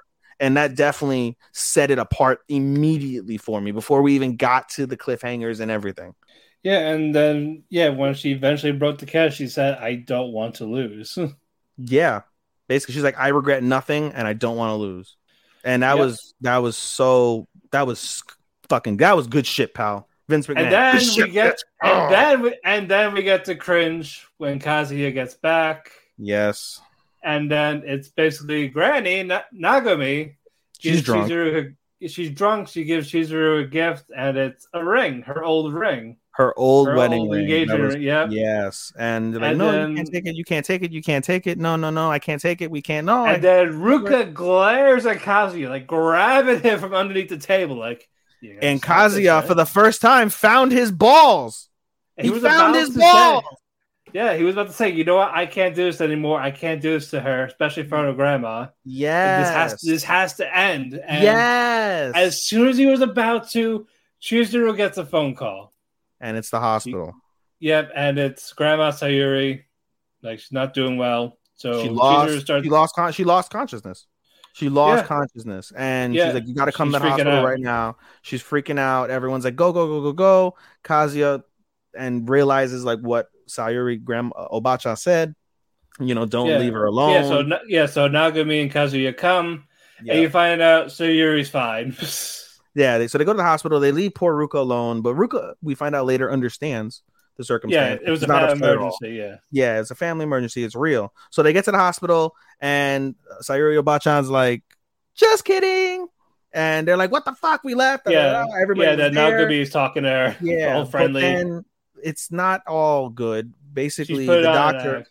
Yeah, she's putting on an act. The doctor calls Chizuru to the office and like, listen, like, she's not doing well. You know, like, let's be honest. She came. Like, we it's had to getting pull her worse. twice. She's getting worse. She doesn't have much time, and you can't tell based off the way she's acting. But she's, like you said, she's putting up a good front, and it bothers Chizuru a little bit. And Kazuya, unaware, he's gonna go get something for the grandmas, and sees Chizuru in the hallway, and they have this conversation. And Chizuru is very honest and says, "My grandma's not doing well. She's not gonna make it much longer." And Kazuya is like, "Listen, with everything going on, let's kill this. I don't want your grandma to die knowing this was fake." And then Chizuru, of all people, said, "No, we're not gonna end this now." Because I'm not going to tell my grandma on her deathbed that we've been lying to her. If she's going to die, And I then want her to know. She's going to be alone. Yeah, she's like, if she's going to die, I want her to know that, like, I want her to keep her happiness, that she thinks that I'm happy. And it's very noble when she does that. But, I mean, bro, this was it. This was it. Yeah, And something she wanted. And Mizuhara is the one that said no. That's also bad because she's dragging Kazi along and she doesn't know shit about what happened with Ruka. And now, that sucks Kazuya in. But the episode ends. Yeah, the episode ends. We get a really sweet moment with Nagumi and Chizuru, and then Nagumi says, like, I know Sayori's not doing well. Yeah, and I want you to have it, not just because of if you want to wear it, but she's like, I know that you have no family. If you ever need money, pawn it. I understand you got to do what you got to do to survive. And they go. Yeah, they say she really cares. She really does. And so her and Kazuya go home, and they part ways, whatever. And Kazuya begins to just think about everything that's gone on. And the episode ends with Chizuru in the shower. And before it ends, let me get it. There's one more scene after that, but basically that part ends with Chizuru in the shower, and she's all sorts of flustered. She's flustered about Kazuya. She's flustered about her grandma. She doesn't know what to do. Like, her feelings are in 1,000 places. And the episode finally ends basically with Ruka and Kazuya on a date. And Ruka's like, "Hey, yeah, I understand what happened. It's all good. It's a family situation. I'm glad that, her grandma's doing well, blah, blah, blah, blah." And she's like, "Listen, I'm going to call a truce, like, between us." Like, huh? And they were like, like, given the circumstances, whatever, like, it's fine. It's whatever. And then the episode ends with her saying, like, "Well, we kissed, so we can kiss now whenever we want to, right?" And she's like, "No." He could have been fucked her, bro. That pisses me. Ruka's he probably could have fucked her right there if there wasn't company over. Honestly, I felt like he really would have caved in. Maybe. Something? With how passionate it was and how he returned it, she definitely could have had him pinned down and got it right there. Basically. And you know what? I'm gonna go right now and say that what's it called? I feel that Ruka at this stage is in the Rem and Yui stage. Yep. She's in that class. Great girl, gonna get rejected, and that sucks. Did you see the after credit for this? And it's gonna be upsetting. Did you see the after credit for this? Yeah. So the after credit, there's an after credit scene, and it's Sumi. And Sumi counts down Kazuya's birthday, and she's all excited. Yosh! She's ready. And then the preview for the next episode is her and Kazuya go on a date. Yeah, we get a second Sumi episode. Yay. We must protect Sumi-chan at all costs. Exactly. Yes. We know we're gonna pick her, but we know she ain't winning. It's just more of that good friend. She's so cute. Yeah, but he acts so much more mature when with her. Yeah, because it's a natural vibe. Yeah. It's so natural with her. Anyway, good stuff, though. This is the best episode they produced ever, in my opinion. Yes. Thus far. All right, now speaking of the disappointing episode, Engaged Kiss. Episode. Oh, I wouldn't say disappointing. It was all over. They crammed way too much, and it's like they're trying to wrap it up way too quick. And just it was all over the place, bro. It's like, what story are you doing for this one episode? And it's like, why? And basically, Shu is almost a vegetable. He's starting to forget Ayano's name. He forgot his father, of all people. We find out later, so spoiler alert, he fucking doesn't even know his own mother and fucking shoots the shit out of her with zero hesitation. Yeah, and fucking Sharon and Kisara are fighting again. Mm-hmm. They put together a truce, and then at the end when they to find this area where it all started. Basically they end up basically the episode basically focuses on the fact that it's basically 3 Mile Island. Like it's Pittsburgh. Basically, look for Asmodeus, and then and we find out basically that it's on 3 Mile Island, and they thought like 3 Mile Island where the original location isn't there, and we find out that it's not that it wasn't there, it's that because Bayron City is a floating city, the one island where the Orgonium was remained the same. But they just moved the island. They moved Bayron City far away from it. And so the location is different. And so it's basically a race to make it to that city. Which is, by the way, another thing. Yeah. So Shu doesn't know how to he doesn't remember people, but he knows how to fly a helicopter. Yeah, because the mother made sure, so she did something to make him. You're going to forget your family, but you'll never forget how to fly an Apache. And you'll never forget how to fight or how to shoot a gun. And then, Ayamo, she gets in the helicopter. Let's go save Kisara. Yes. And it just breaks Ayamo's heart. Like, oh. Yeah, it does. I feel so bad for Ayamo. Another best girl that's just going to get fucked. She's another one that's in contention for waifu of the season. Mm-hmm. Or best girl of the season, for sure. 100%. Touchdown Buffalo, 23-10. Anyway, it's just... I don't know, man. For sure, with all the stuff that happened, and then like some of these like little details, like this definitely solidified it as it's going to be no more than a 4, in my opinion. Also, it's going to depend how it ends. If it's a shitty ending, it's getting a 3.5. I don't know. I feel like I'm invested enough for it to get a 4. It's closer to me. I can't justify it being a 3 as compared to a 4. I just can't. I know for a fact I can't justify it as a 5 now. So for me, it's but in any case, this ends with Kisara being stabbed by Amadeus, who is Shu's sister.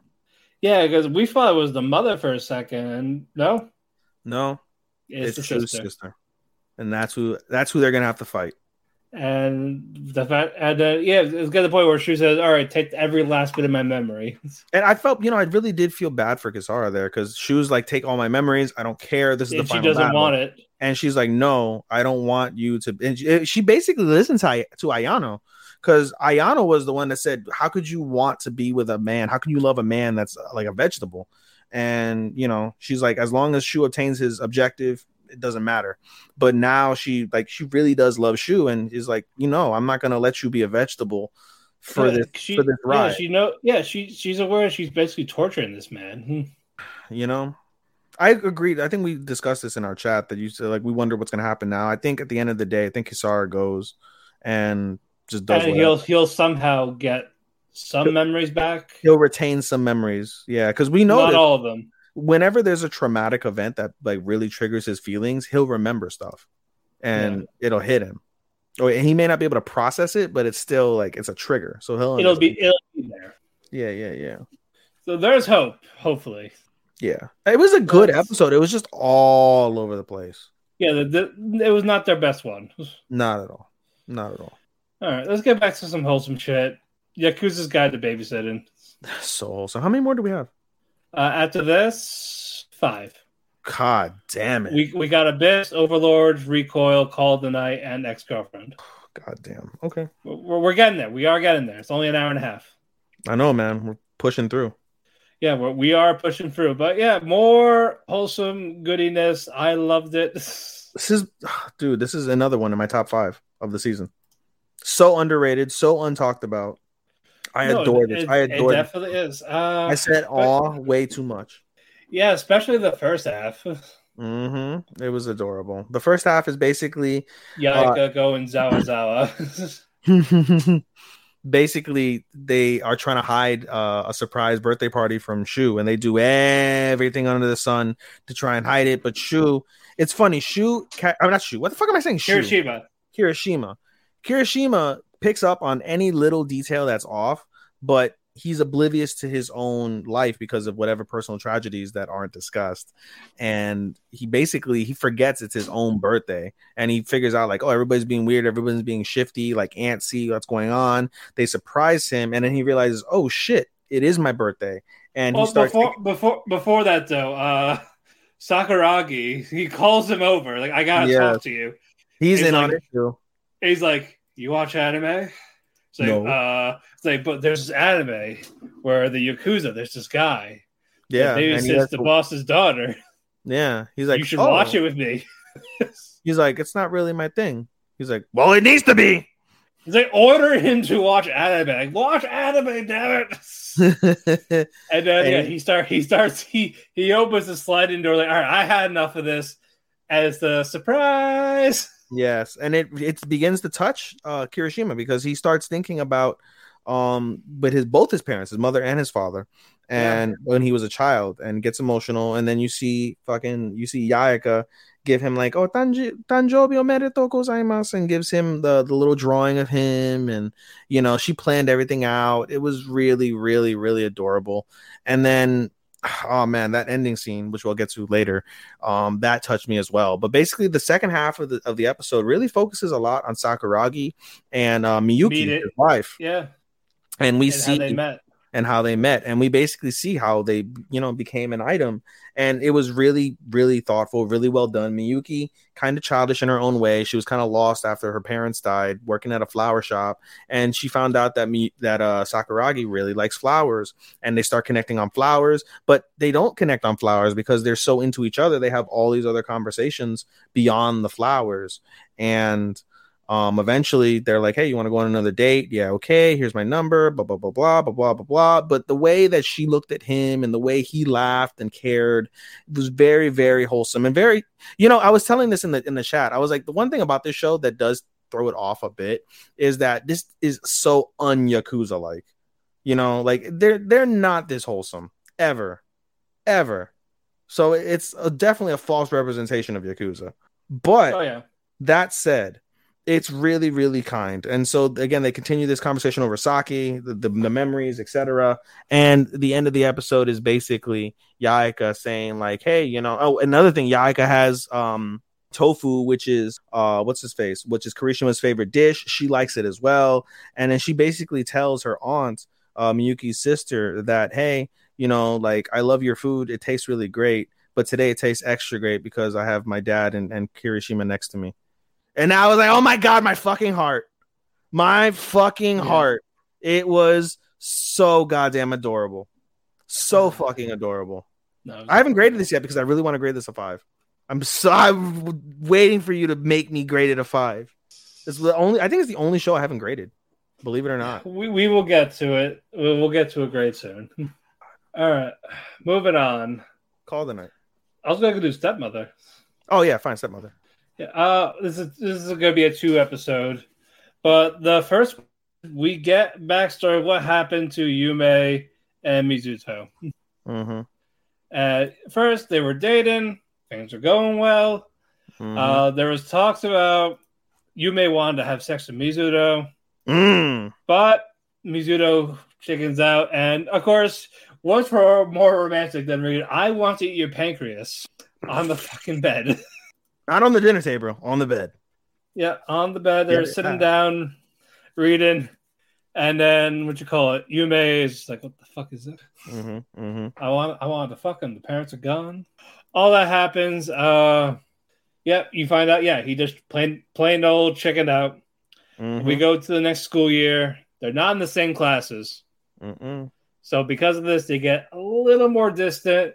Yume finally has friends. Mm-hmm. While Mizuto is basically alone, he kind of snaps at her saying, I don't give a fuck about your friends. Yup. Because, again, she hasn't spent any time with him. Nope. At all. So, yeah, she actually feels bad a bit. She goes to apologize. There's a girl talking to Mizuto about light novels, but she's mad because that was their hangout spot. That was where she sat. Mm-hmm. All of this shit. And then once she goes away, Yume goes, what the fuck is that? Who the fuck is she? Are you cheating? Mm-hmm. And it's like, no, I'm not. Like, you're getting all wrong. And then they storm off. They both know they were in the wrong while reflecting on it. But only Mizuto apologizes. Not Yume. And because of that, they don't even see each other. Nope. For nearly a year. So they were still dating for a year after that almost. And did nothing. Like, no Christmas, no New Year, any holiday, no contacted, no one made a move. And we go back and it's just basically, let's break up. Okay. So yeah, they're both at fault. But I think Yume was more stubborn, the fact that she didn't apologize for, like, assuming that Mizuto was having an affair when he really wasn't. Basically, but also at the same time, his apology didn't feel sincere either. Like, they didn't talk as a couple. And that drifted them apart. Even though they're aware of it, they're stubborn as fuck. So it's a miscommunication. Story of miscommunication that could have easily been resolved. It definitely could have been. It definitely could have been resolved. He should have explained it better, and she should have apologized. That is it. Yeah, but no one did anything. It wouldn't have changed the fact that even if they would have stayed together, they would have had to break up because their families by fate got together. That doesn't change. At the end of the day, but the relationship would have been better even as just friends or something like that. As they are now, I don't think that their reasoning for breaking up is the exact reason why they act the way that they act. As we come to find out in the next episode that we'll talk about, they just aren't accepting of those circumstances, and they do feel that sense of unfinished business amongst each other, and so. And no one's doing anything about it. They don't act the way that they act because of that. I feel they act the way that they act because there's still feelings there. There's still feelings there, but because of those feelings, they don't act that way. If that makes any sense at all. Yeah, I said they don't know how to approach it. This is a mechanism. Like, this is like, that's all they can do. There's an invisible wall between them, and they haven't figured out how to make it visible. How to break it, yeah. And how to break it, yeah. Also, shout out to Higashira for Cake of the Week. I'm sorry. It was Cake of the Week. I'm sorry. Damn, another touchdown. Wow. 31-10. Holy shit. They're kicking the shit out of the champs. All right, anyway, sorry. Yeah. All right, we'll move on to the next episode. Yes. Like I said, again, Cake of the Week, Higashira for sure. But what'd you call it? Yume and Mizuto are talking a little more normally. I have to find out. Oh yeah, I wanted to have sex with you. I came here willing to make the memory of a lifetime. And he's like, "What? Like, you?" Yeah. So that was another miscommunication. But yeah, now they're talking a little more normally.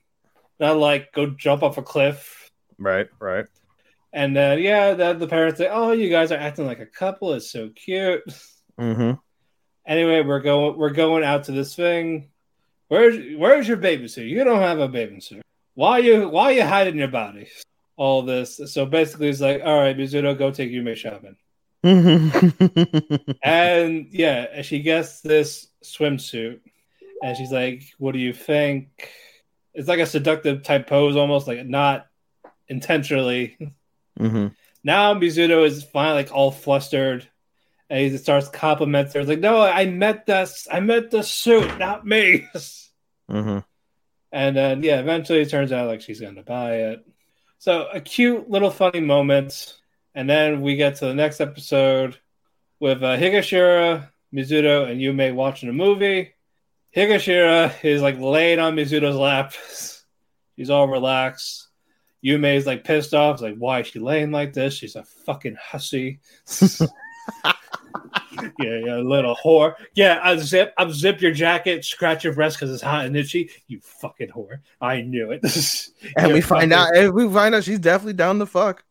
Yeah, we're gonna get to that. But, all that's going on, and then Higashi and Mizuto are talking about the film. They're talking about the director's fetishes. So I guess it's a Quentin Tarantino movie. I don't know. All that's going on. It's like, yeah, like these finishes are good. They play it so well. Yumi's like, what the fuck are you all talking about? She's like, I was too busy staring at you scratch your tits to fucking Yeah. pay attention to the movie. Yeah, pretty much. It's like, anyone want a drink? And then Mizuno drinks her cup, and then Higashira's like, so it's an indirect kiss, you're saying. I got you. Yep, basically. All that's going on. And then Mizuno is very, very, very tired. And then Mizuno's like, oh, I'll pamper you. I'll serve you, basically. I'll give you my special. I'll even clean your ears. And For free. Yeah, for free. And then Mizuno's like, no thanks. Lays on Yume's lap. Yep. All's going on. And then, yeah, Higashira talks about being hurt by it still. But it's like, oh, although friends with benefits sounds She's like, first good. off, she's like, I want to kiss him. Like, huh? Like he looks so vulnerable type of thing. What in the fucking rape? Yeah, all that's going on. It's like, you know what? I agree with her. Yeah, I agree. Friends with benefits. Normalize that. Fuck couples. Right? She's like, as long as I get And him. Yumi's basically like, leave. You fucking hussy, leave. You fucking hussy, leave. And it's like, okay. Okay, bye, brother Coon, whatever the fuck. Yeah, she called her out on it. Yeah, she's like, you brother loving sister. No, I And, don't. and then, yeah, we Bro, go. if I were fucking Mizuto, I feel like shit because he keeps missing all this opportunity to get pussy. Also, I will also definitely go with Higashira. What? No doubt. Bro, she's so open with her sexuality. She's like, "Yep, I masturbate thoughts of you. I'll make sure I masturbate before I see you, so I don't get horny Yeah, so around you." the trick is get rejected because no matter what happens, you can get all the benefits without the dating. Right? It's better that way. Even with fucking Subaru, he's fucking taking care of a comatose Rim.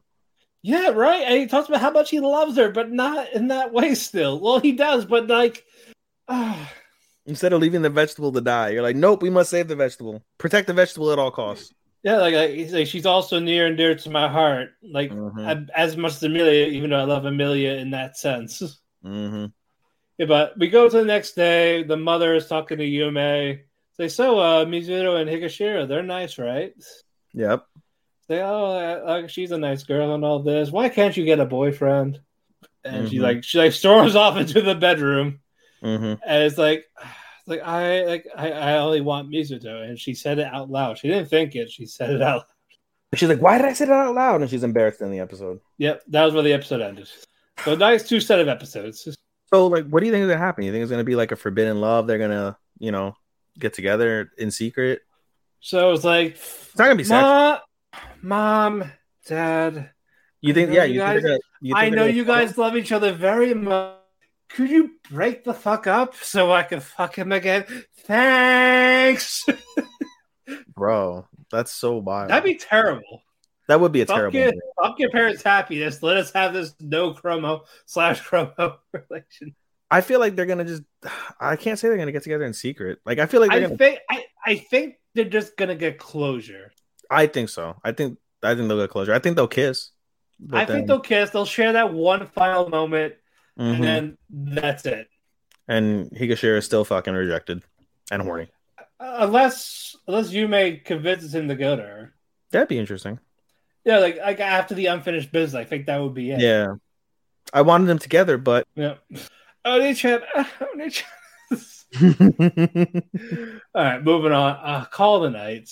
Another fucking banger. It is. Fucking Seri starts going to Ko, and all of a sudden, V-Trigger by Nazuna. Like, and it was fucking flawless. Kenny Omega could have hit that better if it was no thigh slapping, full on connect. I mean, he hit fucking Okada with some without thigh slapping that smacked. Yeah, but like full on broken jaw. Yup, spit flying. Oh my god! And then Nazuna's like, "Oh yeah, no, like I ain't trusting you with Ko, my Ko, mine." Oh that shit. Bucking no cocoon. What else happened in this? The episode basically focuses on a stalker that what's Sari it called? befriended. That Sari, yeah, basically has. So Sari has groups of men, and they all want to be with her, but she's like, I'm boring, whatever. But she obviously takes an interest to Ko. And after the fight and the V trigger, what's it called? Sarah goes on her way, but you could tell like something's off with her, and so Ko asks what's her face? Nazuna to like, hey, can I, spend time with her for tonight? Like, all right, fine, whatever, do you? So they basically hang out and they have the conversation and talk about the stalker, they talk about karaoke, things like that over karaoke. And we see the stalker that she's been talking about show up to karaoke, and Sarah is not having it. Sarah's like, and she wants to kill him, like full on, like he has to die. Yep. Straight up, yeah, he's gonna die. And so you're like, move out the way, I'm gonna kill him. Like, no, you can't do that. No, you can't do that. Whatever. Ko's like, no. Right. And so basically, they run into an alley, and they kind of have, amongst the three of them, they kind of have like this moment amongst each other where it's like, also the guy's name is Akihito. Yeah, Akihito.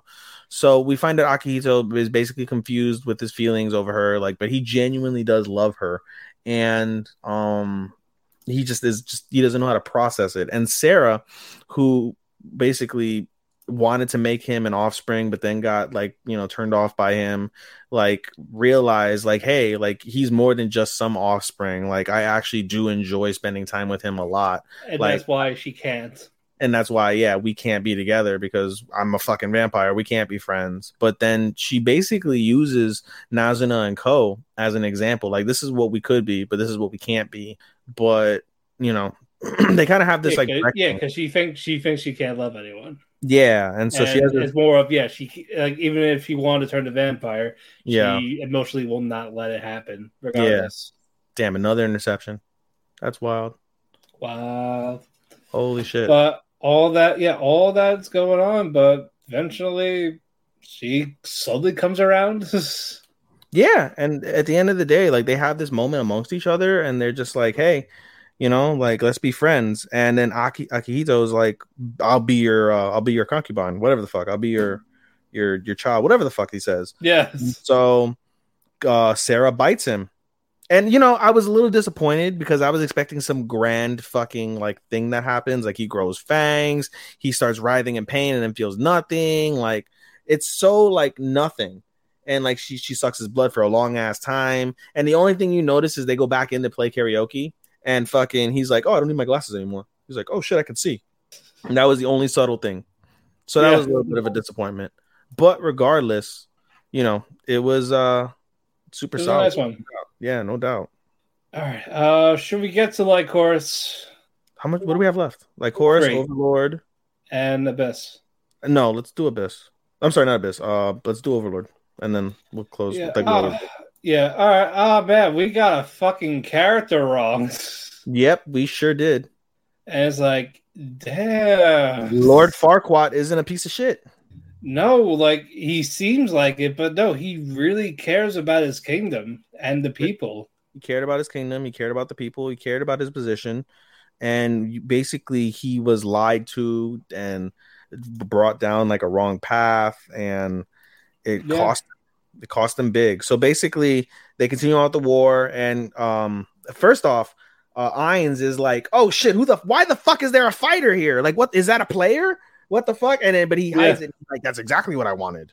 And they're like, oh, let's go destroy the village. Yeah, let's go destroy the village. No, I don't want to destroy the village. No. He's like, I actually want to destroy the kingdom. All right, well, if that's what you want, let's go destroy the kingdom. Yes, we're going to destroy the kingdom. So they go, they get everything prepared. Meanwhile, we see Lord Farquaad. What's his name officially? His official name? Yeah, his official name. It's like Varquanish Co. or some shit like that. Varquan Co. It's not Farquaad. It's like it's something with a V, if I remember correctly. I'm trying to find him.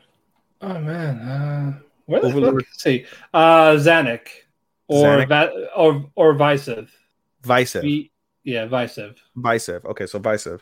So Vysev, he talks to his sister, who is the conniving cunt. You have to say cunt, Sean. She's a cunt. Yeah. Renner, fuck her, right in the pussy. First name Renner and first name Zanuck for the guy. Okay. If we're gonna talk about them together, yeah. Okay. So his name is Renner. She's Renner. She's Renner. She's Renner. He's Zanuck. He's Visev. Yeah. I'm gonna call him Visev because I remember Visev. Okay. So Visev speaks to Renner, Princess Renner, and is like, "What would you do?" Like, "Oh, I would do this, whatever the fuck." And then she's like, "Oh, how did we not recognize these people? Like, oh, this is where Raven killed." And he's a very popular person throughout the seasons. Raven killed Marcus Raven. He basically was kind of working in secret with, was he working on purpose with the kingdom, or was it on accident? He was duped into working with them. I think accidental. It's accidental. So yeah. They basically think that he basically was what's it called? Treasoning against the kingdom. But they're like, like we have no choice. We have to defend the kingdom with all we have, and that's what we're gonna do.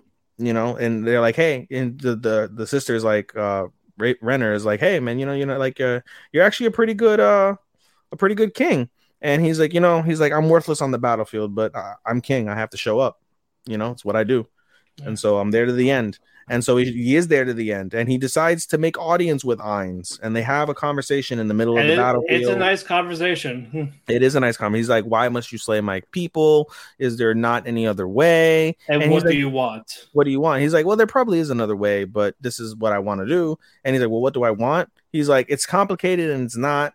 I just want happiness. And he's like, you can't achieve happiness any other way. He's like, no, but you should understand that I want to achieve happiness for people. For my people, for those who I cherish most, wouldn't you? And he's like, you got a point. But they have a nice civil conversation about things, and he's like, Ainz is like, I like you. How do you want to die?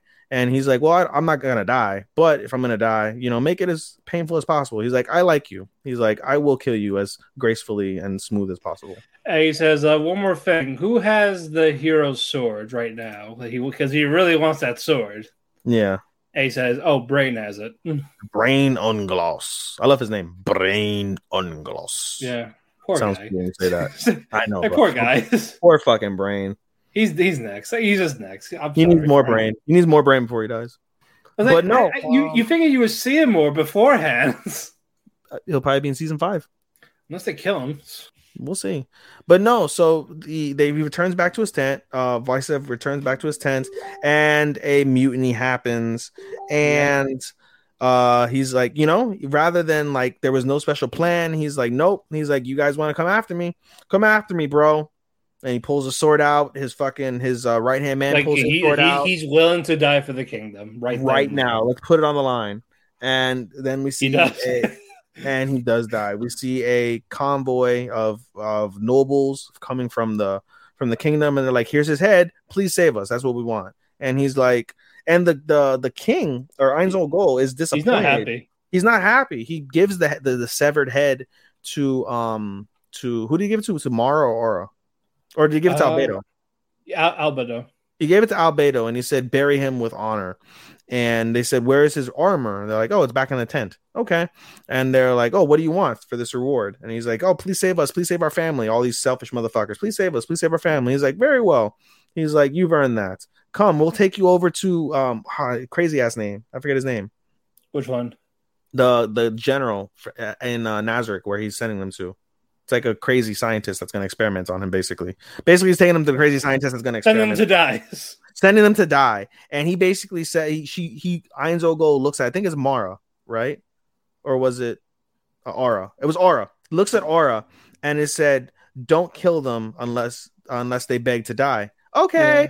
And then he grabs Aura forcefully and said, even if they beg to die, make sure it's slow and painful. Yeah, and you're like, okay. He killed the guy he liked. Yeah, he killed the guy. He didn't get to kill him at his own hands. And then he's like, all right, guys. He says, Mayor, Cocutus, go kill everyone there. He's like, I've lost interest. He's like, I'll let you guys command. He's like, make sure no one survives. And he's like, go all out. Don't hold back your powers. Yeah, he's like, I'll let you go. So I'm gonna see all out Mayor. I waited. Yeah, bro. He holds back a lot, so we get to see what he can do.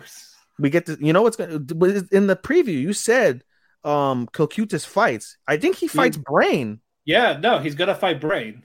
He's going to lose the Brain. Or he kills Brain. I don't think so. I think Brain, I'm going to call it right now, Brain kills Cocutus. I'm going the opposite. I don't see them dying. That's the thing. I don't see them dying. I'll bet you a shot on the air. All right. You heard it. You heard it on Talk to Keki. 2 hours, 3 minutes, and 7 seconds in. 2 more to go. Good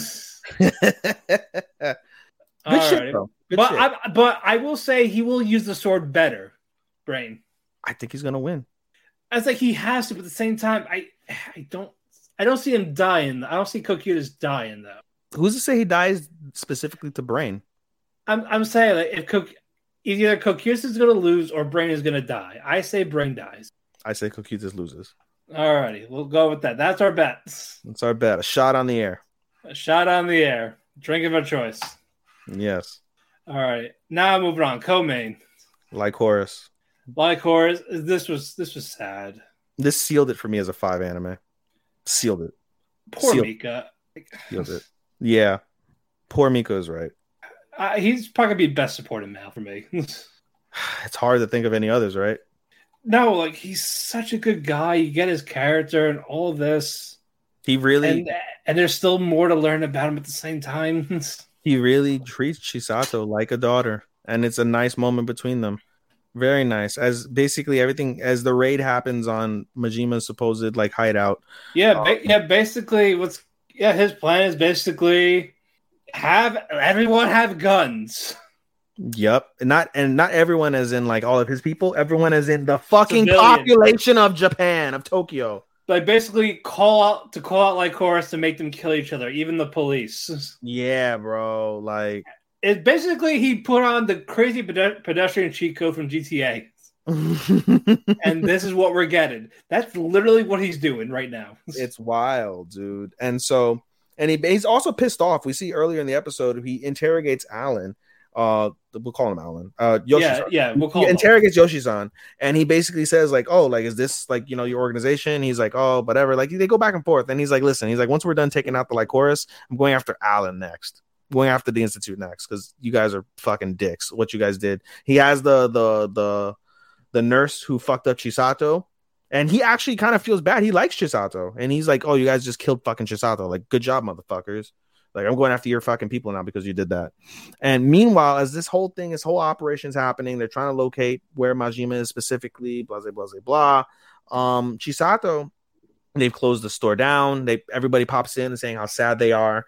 And it's just Chisato and Mika. And she's trying to convince them to keep the shop open for them. Yeah.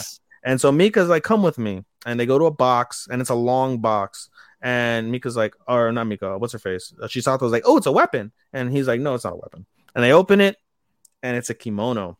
Yeah. And so she puts the kimono on. She's all happy. She looks gorgeous. Mika tells her she looks gorgeous, takes a picture.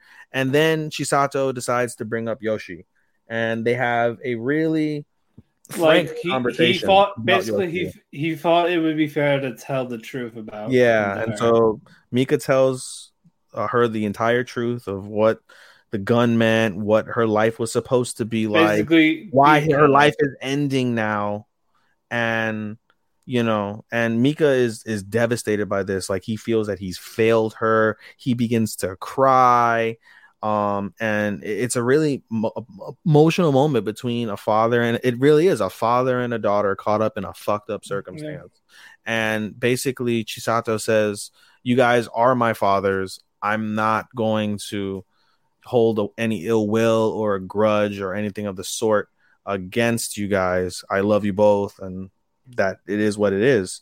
So meanwhile, as they're having this nice moment amongst each other, chaos is ensuing at the opening of the new tower that they have. Majima basically is about to tell the world about Lycoris. She's activated the crazy cheat code, like Matt said, where everybody in the fucking population has guns, and they're eventually we get 2 phone calls. Yeah, we get 2 phone calls. The first one is the commander of the Lycoris calling for Chisato, and then the other one, it was from Majima. Yep. It's like, hey, don't do anything, or I'm going to kill him, while the other end is basically saying, this is your mission. And by him, it's Yoshi. Pronouns, pal. Yeah. Pronouns, pal. But basically, I'm going to kill Yoshi if you try to stop me. And the other end is like, please stop them. This is your mission. You can actually save everyone like you wanted. Yep. And so basically, Mika, this is gonna wear out her heart. no, well, that's the goal, is to wear out her heart. But basically, Mika tells her like, what, she's like, what should I do? And Mika's like, let the Lycoris handle the tower. They'll be more than fine to handle the tower. Let's go save Yoshi. Let's go save my man. Is basically what he said. Yeah, oh god! And so, don't tell me he's gonna die on the way there. he might, and that might be his vindication, which would be wild. But anyway, they basically empty out the vault, the armory, and they are going to battle, the two of them. Yep, we got 2 more episodes of that. We also forgot that Mizuki and Kurumi basically fled the country. Yeah, they fled because Kurumi she can't stay in the country. Yeah, and Mizuki is basically gonna go. And shit. She's gonna go get drunk and fuck a hot guy in Italy, I think, or Germany. Go fuck a hot guy. Yeah, and then Takeda was basically trying to find Alan through Majima, and Majima's like, "I don't care about you. Fuck off." Basically, but she helped in a way because the commander was struggling for time while they were trying to find Majima's location, and because he asked her those questions and she broke rank to ask the question. Yeah, she without even realizing. Yeah, but she bought him the time. Yeah. But no, very good episode. Super solid episode. Then, like I said, this episode for me sealed it as a 5 anime.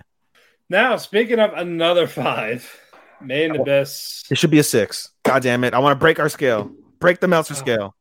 These 2 episodes again, fantastic. Dark. More. We learn more of Fapita. Mm-hmm. And we get backstory on Reg finally. Mm-hmm. But before all of that, though, Reg talks to Fapita, and she's like, "Oh yeah, I need one of your limbs," and she rips ear and arm. Yup. All this, I'll take up more limbs if it means you could do the promise with me. And he's like, "I still don't know the promise. Still don't know the promise." And then he eventually gets it. Mm-hmm. It's just more of break the wall for her to enter. And he can destroy the village. And he does. Yeah, before that though, basically he goes back to the village, and we see that fucking prophet. What's that guy? Wazu. Wakuzan. Wazu-kan. Yeah. Yeah, fucking Wazu there. And fucking takes a Velo. Yeah, right. And then there's another guardian there. Cause a rampage, and then Velo's like, "Why does he look like the person that basically abused me?" They took it off of memory. It's like, oh yeah, funny story. Yeah. All that she's like, really? You're gonna do that to her on top of everything? Yeah. Fuck! What else you gotta do to her? Jesus Christ! Yeah. This creature starts fighting Reg, and then he starts using the incinerator. Blows a hole. Fapita can get in, and that's where that episode ends. The episode. She does this giant speech of how everyone's going to suffer. Yeah, and while they're cheering for her. Not only that, the black things, which we established previously, were the unborn children of her mother, of Irumyui. They basically go to her and they restore her back to complete normal. And this is a theme in the next episode too. If she's hurt, if she's damaged, they restore her. And it's the same thing like I had mentioned in My Isekai Life, where the guy absorbs the fucking zombie and he restores him. That's the same exact thing that Irumyui's children do with Faputa.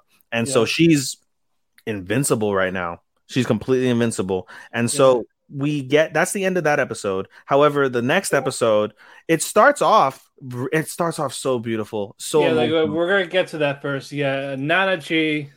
Well, first, what you call it? Nanachi and what's his name? Yeah, Bella. Well, Bella, but that's basically Nanachi and Mitty. Go. You're free. I've released you from my spell. You're free to go. But if you go, Mitty will disappear. Because she's made from this area, basically. Yeah, nothing that's made here can survive out there. And if you look outside, you see the curse. So Nanachi is having this little dilemma, but this time she gets a proper goodbye, unlike the first time. Yep. And she starts talking to Mitty, Mitty's more accepted in this one, and he says, like, I will find you. Like, yep, we're gonna be together. Just wait a little longer, type of thing. Yep. And it was such a good scene. It was a very good scene, very emotional scene. It was, and then the other creatures start going to her. Yep, and they're disappearing. They all disappear as well. However, they did leave her with a new hat. She gets a new hat because it's made out of some of the outside metals, whatever they were made of. Yeah, because she was practically naked. And so she's like, you can take us with you now. And she puts the hat on and they go. And that's the end of that scene for now. And then as soon as you see that beautiful scene with them, we get a dark scene. You get gore and violence with Faputa. All of these hollows are screeching, devoured, killing, eating, literally going through them. She is going batshit nuts. And Reg decides, I need to stop her. Gabu tries to tell her, like, hey, you should stop her. And so Reg says, Rika! And Rika blows, what's it called? What's her face? Prushka? The whistle. Yeah, but before that, though, that's when he starts going, and they start fighting for a bit. But then before that, before he start, oh wait, did they start the flashback before the fight or during the fight? I thought it was during the fight they started. It was near the end of the fight. No, you get a lot of flashback throughout the episode. It goes between. It started during the fight the first time. Okay, so before the fight, like Matt said, right before the fight starts, right before Rika blows Prushka in order to turn on white mode Reg, we basically get a flashback to when Faputa was fairly new and born with Gaburon, and we basically see Reg just traveling along normal. Yeah, and his goal is to get out of the abyss. He keeps going up, keeps traveling up the abyss. And he does, and then Rika of all people brings him back. Well, because I don't know. He has no memories, but we still don't know how he lost his memory. But the episode focuses heavily on the relationship that Reg and Faputa share, so deep that they basically got engaged before he left the sixth floor and the sixth layer, and was like, I'm gonna come back, I'm gonna help you with your promise. Once I'm done helping you with the promise, we'll be together. And she mentions children. He agrees. Like, they are basically like a couple. And he forgot all of that completely. And so a lot of the episode focuses on their interactions, them getting to know each other, Reg learning Japanese instead of like the village's language. It's really, really nice stuff. And Reg, throughout this battle, he's getting these flashbacks in his own head. He's recognizing the flashbacks. He's feeling the pain that Faputa felt and expressed to him while they were together during their initial time. He just can't pinpoint why. He can't pinpoint where or why this is. And it upsets him. And it upsets Faputa as well. And again, we see white mode Reg. It can go toe-to-toe with Faputa. He has her on the rocks. All he has to do is probably just incinerate her one time. Has her on the rocks. And he hesitates. And he said, and it's at the moment where they basically agree to be engaged before he leaves the Abyss. And you get the beautiful music that Abyss has. Absolutely gorgeous music. And you get that music in the background. And you see Reg stop. Reg begins to cry and says, how can I stop you? This is your wish, blah, blah, blah. He basically has this nice moment where he's like, he realizes, like, I can't stop you. Like, I want to help you. I want to be with you. And Faputa, throughout like the second half of these things, between the fights, she comments like, oh, he's so kind. He's so kind. And so at the end of the episode, Faputa said, you're so kind, Reg, but you're so foolish. And she flips him over. Reg is on his back. He's like, what the fuck is happening? Faputa's got her claws and her fangs out, and she's gonna eat the fuck out of Reg to fucking end that episode. And then cliffhanger.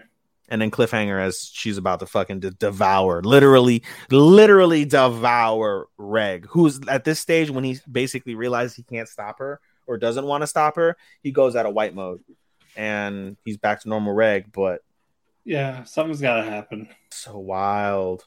I think the curse is going to fuck them up. Maybe. I don't know. It's going to fuck them up. Well, the curse won't fuck up Faputa. But And it doesn't fuck up Reg either. Curse is gonna fuck them up. Yeah, fuck. Yeah, another great episode. Emotional, gory. It's so good. This story is so good. When you think you know, you don't know. Oh, and the other thing also we skipped over is that Wazukan defended the village because the village was intaking iron rain from the incinerator as a result of the incinerator blast. And the village collapsing because of Fapata, it began to rain fire, and he protected the villagers when he opened his masks and he provided cover to people. So and we also saw when at the beginning of the episode where Nanachi is released by Belaf. Belaf says, "I have to go and I have to I have to rectify basically this life that I've lived." Is in essence the message that he said, and so he's on his way over to the battle scene as well. So we're gonna get some sort of final. I know for a fact we're gonna get some final. That's the other thing. Did you ever announce that as news that the final episode is gonna be an hour? I was gonna actually just talk about it during this. Yeah, dude, the final episode is gonna be an hour. We have 2 more. Yeah, that was like that for season 1 too. It was like that for season 1 as well. Yeah, 48 minutes. We're going to get a final moment between Belaf, Wakuzan, Vueko, and Faputa, and something is going to happen in regards to Iriamui. Someone's dying, or someone can come back. We'll find out. But closing thoughts for the week? Strong week. We're getting, with everything going on, everything is coming more into focus, and it's really good. Every show that I watch, I get, well, with the exception of Rent a Girlfriend, with the exception of last week, I get some sort of entertainment value. And the value that I get, especially from the top 5 shows that I have, exponential. I am starving for more from these shows. Yeah. We got about 2 to 3 weeks left. We do. And this long season's fucking over. No, we do, buddy. Yeah, dude. We did a good job. We're at under 2.5 hours. It's been a while since we hit that. All right, let's wrap it up then, so we can get the fuck out of here. I forgot one more thing. Oh my god, I forgot one more thing. I can't wait for you guys to see on social what I'm creating for EDC from the podcast. I'm blowing this son of a bitch up. Come hell or high water, Matt. Yep. We're gonna make it. Goddammit. Yep, and also we have our opening theme. Yes. You're going to hear it a little bit, but you're going to hear it this episode or next episode. Yes. Prepare. It is fun. We're doing the ED next. Yes. And we want to thank the people on the fine people on Fiverr. We'll give them a proper shout out once it's fully played. Yes, we should put them on. Yes. But a credit to him and her for helping out with the music. Yes. So again, we'll explain more of that shout out once we air it on the air. Like we'll play it on the air. Yes. But you might hear it on Spotify in this episode, or again, probably everything in the next episode. Get the plugs so you can tell them where to hear this new OP, Matt. Well, you can hear this on our fucking at Talk to Keki, where our Twitter is. We have a link in our link tree where you listen to your favorite local podcasts. Apple Music, Spotify, iHeartRadio, Audible. We want to thank W2M Network and ShareShot Radio for hosting us on their websites. We can listen to us on certain days of the week. We want to thank Sean, our editor. You can also follow me on Twitter at DamianPhoenix12. You can follow our Facebook group at Eat the Cake. Give us a shout out. Please let us know how you found out about us. It was for the podcast. We will shout you out as well. Come join the community of anime. And maybe some fucking degenerates on top of it. Angel. Marte. Yes. Angel Marte will beat the uncool admins. But anyway, that is our plugs. Well, my plugs. Go ahead. Close us out of here. Yes, you can follow me on Twitter at AI underscore, not A, that's Twitter. Fuck am I saying? You can follow me on Instagram at AI underscore anime24, ianime24. You can follow my podcast Instagram at podcast.senpai. You can follow me on Twitter at SHOSTOPPA24. That's Showstopper24. You can follow us on our Talk to Keki Instagram at Talk to Keki, TALKTHEKEKI. Again, stay tuned for what we're going to be posting on our socials. We're going to be shouting out and posting the creators of our OP and ED. I'm going to be posting my anime cosplays for EDC, as well as what I've got in store for the promoting of that during that period. I can't wait for you guys to see it. Shout out to my boy Craig Beverly. He's the one who helped me put together what I'm going to show you guys soon, and I hope you guys will enjoy it and be able to see it as well and enjoy that from there. Any other shot? Again, as Matt said, we have link trees in all of our socials where you can follow our Talk to Keki information. Twitter, Instagram. Or you can follow our personal endeavors on there. Shout out to my boy Andy at the MMA for Marks podcast. We are coming back shortly. We are definitely coming back shortly. We're coming back courtesy of Sean on the W2M network. I cannot wait. We're going to be rebranding MMA for Marks because we want to do it different since we're going to be under Sean's banner. So I can't wait to talk MMA, talk combat sports. It's my other love besides anime. I can't wait to talk about that with my boy Andy. You guys are in for a wild ride where we talk about funny gay shit with Matt and I. With Andy, he will be high as a kite and we will be definitely fucking wild. So look forward to that. Let's go home, Matt. Alrighty. Till then, we'll see you next week. Arigato, and faku, and sayonara. Sayonara, minasan! Bye. If you're looking for a great selection of fall styles, then you've got to shop at Plato's Closet. They're your one-stop shop where you'll find all the cooler weather styles you need for guys and girls, like hoodies, jackets, shoes, denim, and so much more. And the best part, you'll find it all at prices up to 70% less than retail. Styles and savings for the fall season are waiting for you today at Plato's Closet. With the new Chevy Silverado, you might be driving in this. But with the Silverado's redesigned interior and large infotainment screens, it'll feel more like this. Introducing the new 2022 Chevy Silverado. Find new upgrades. Find new roads. Chevrolet.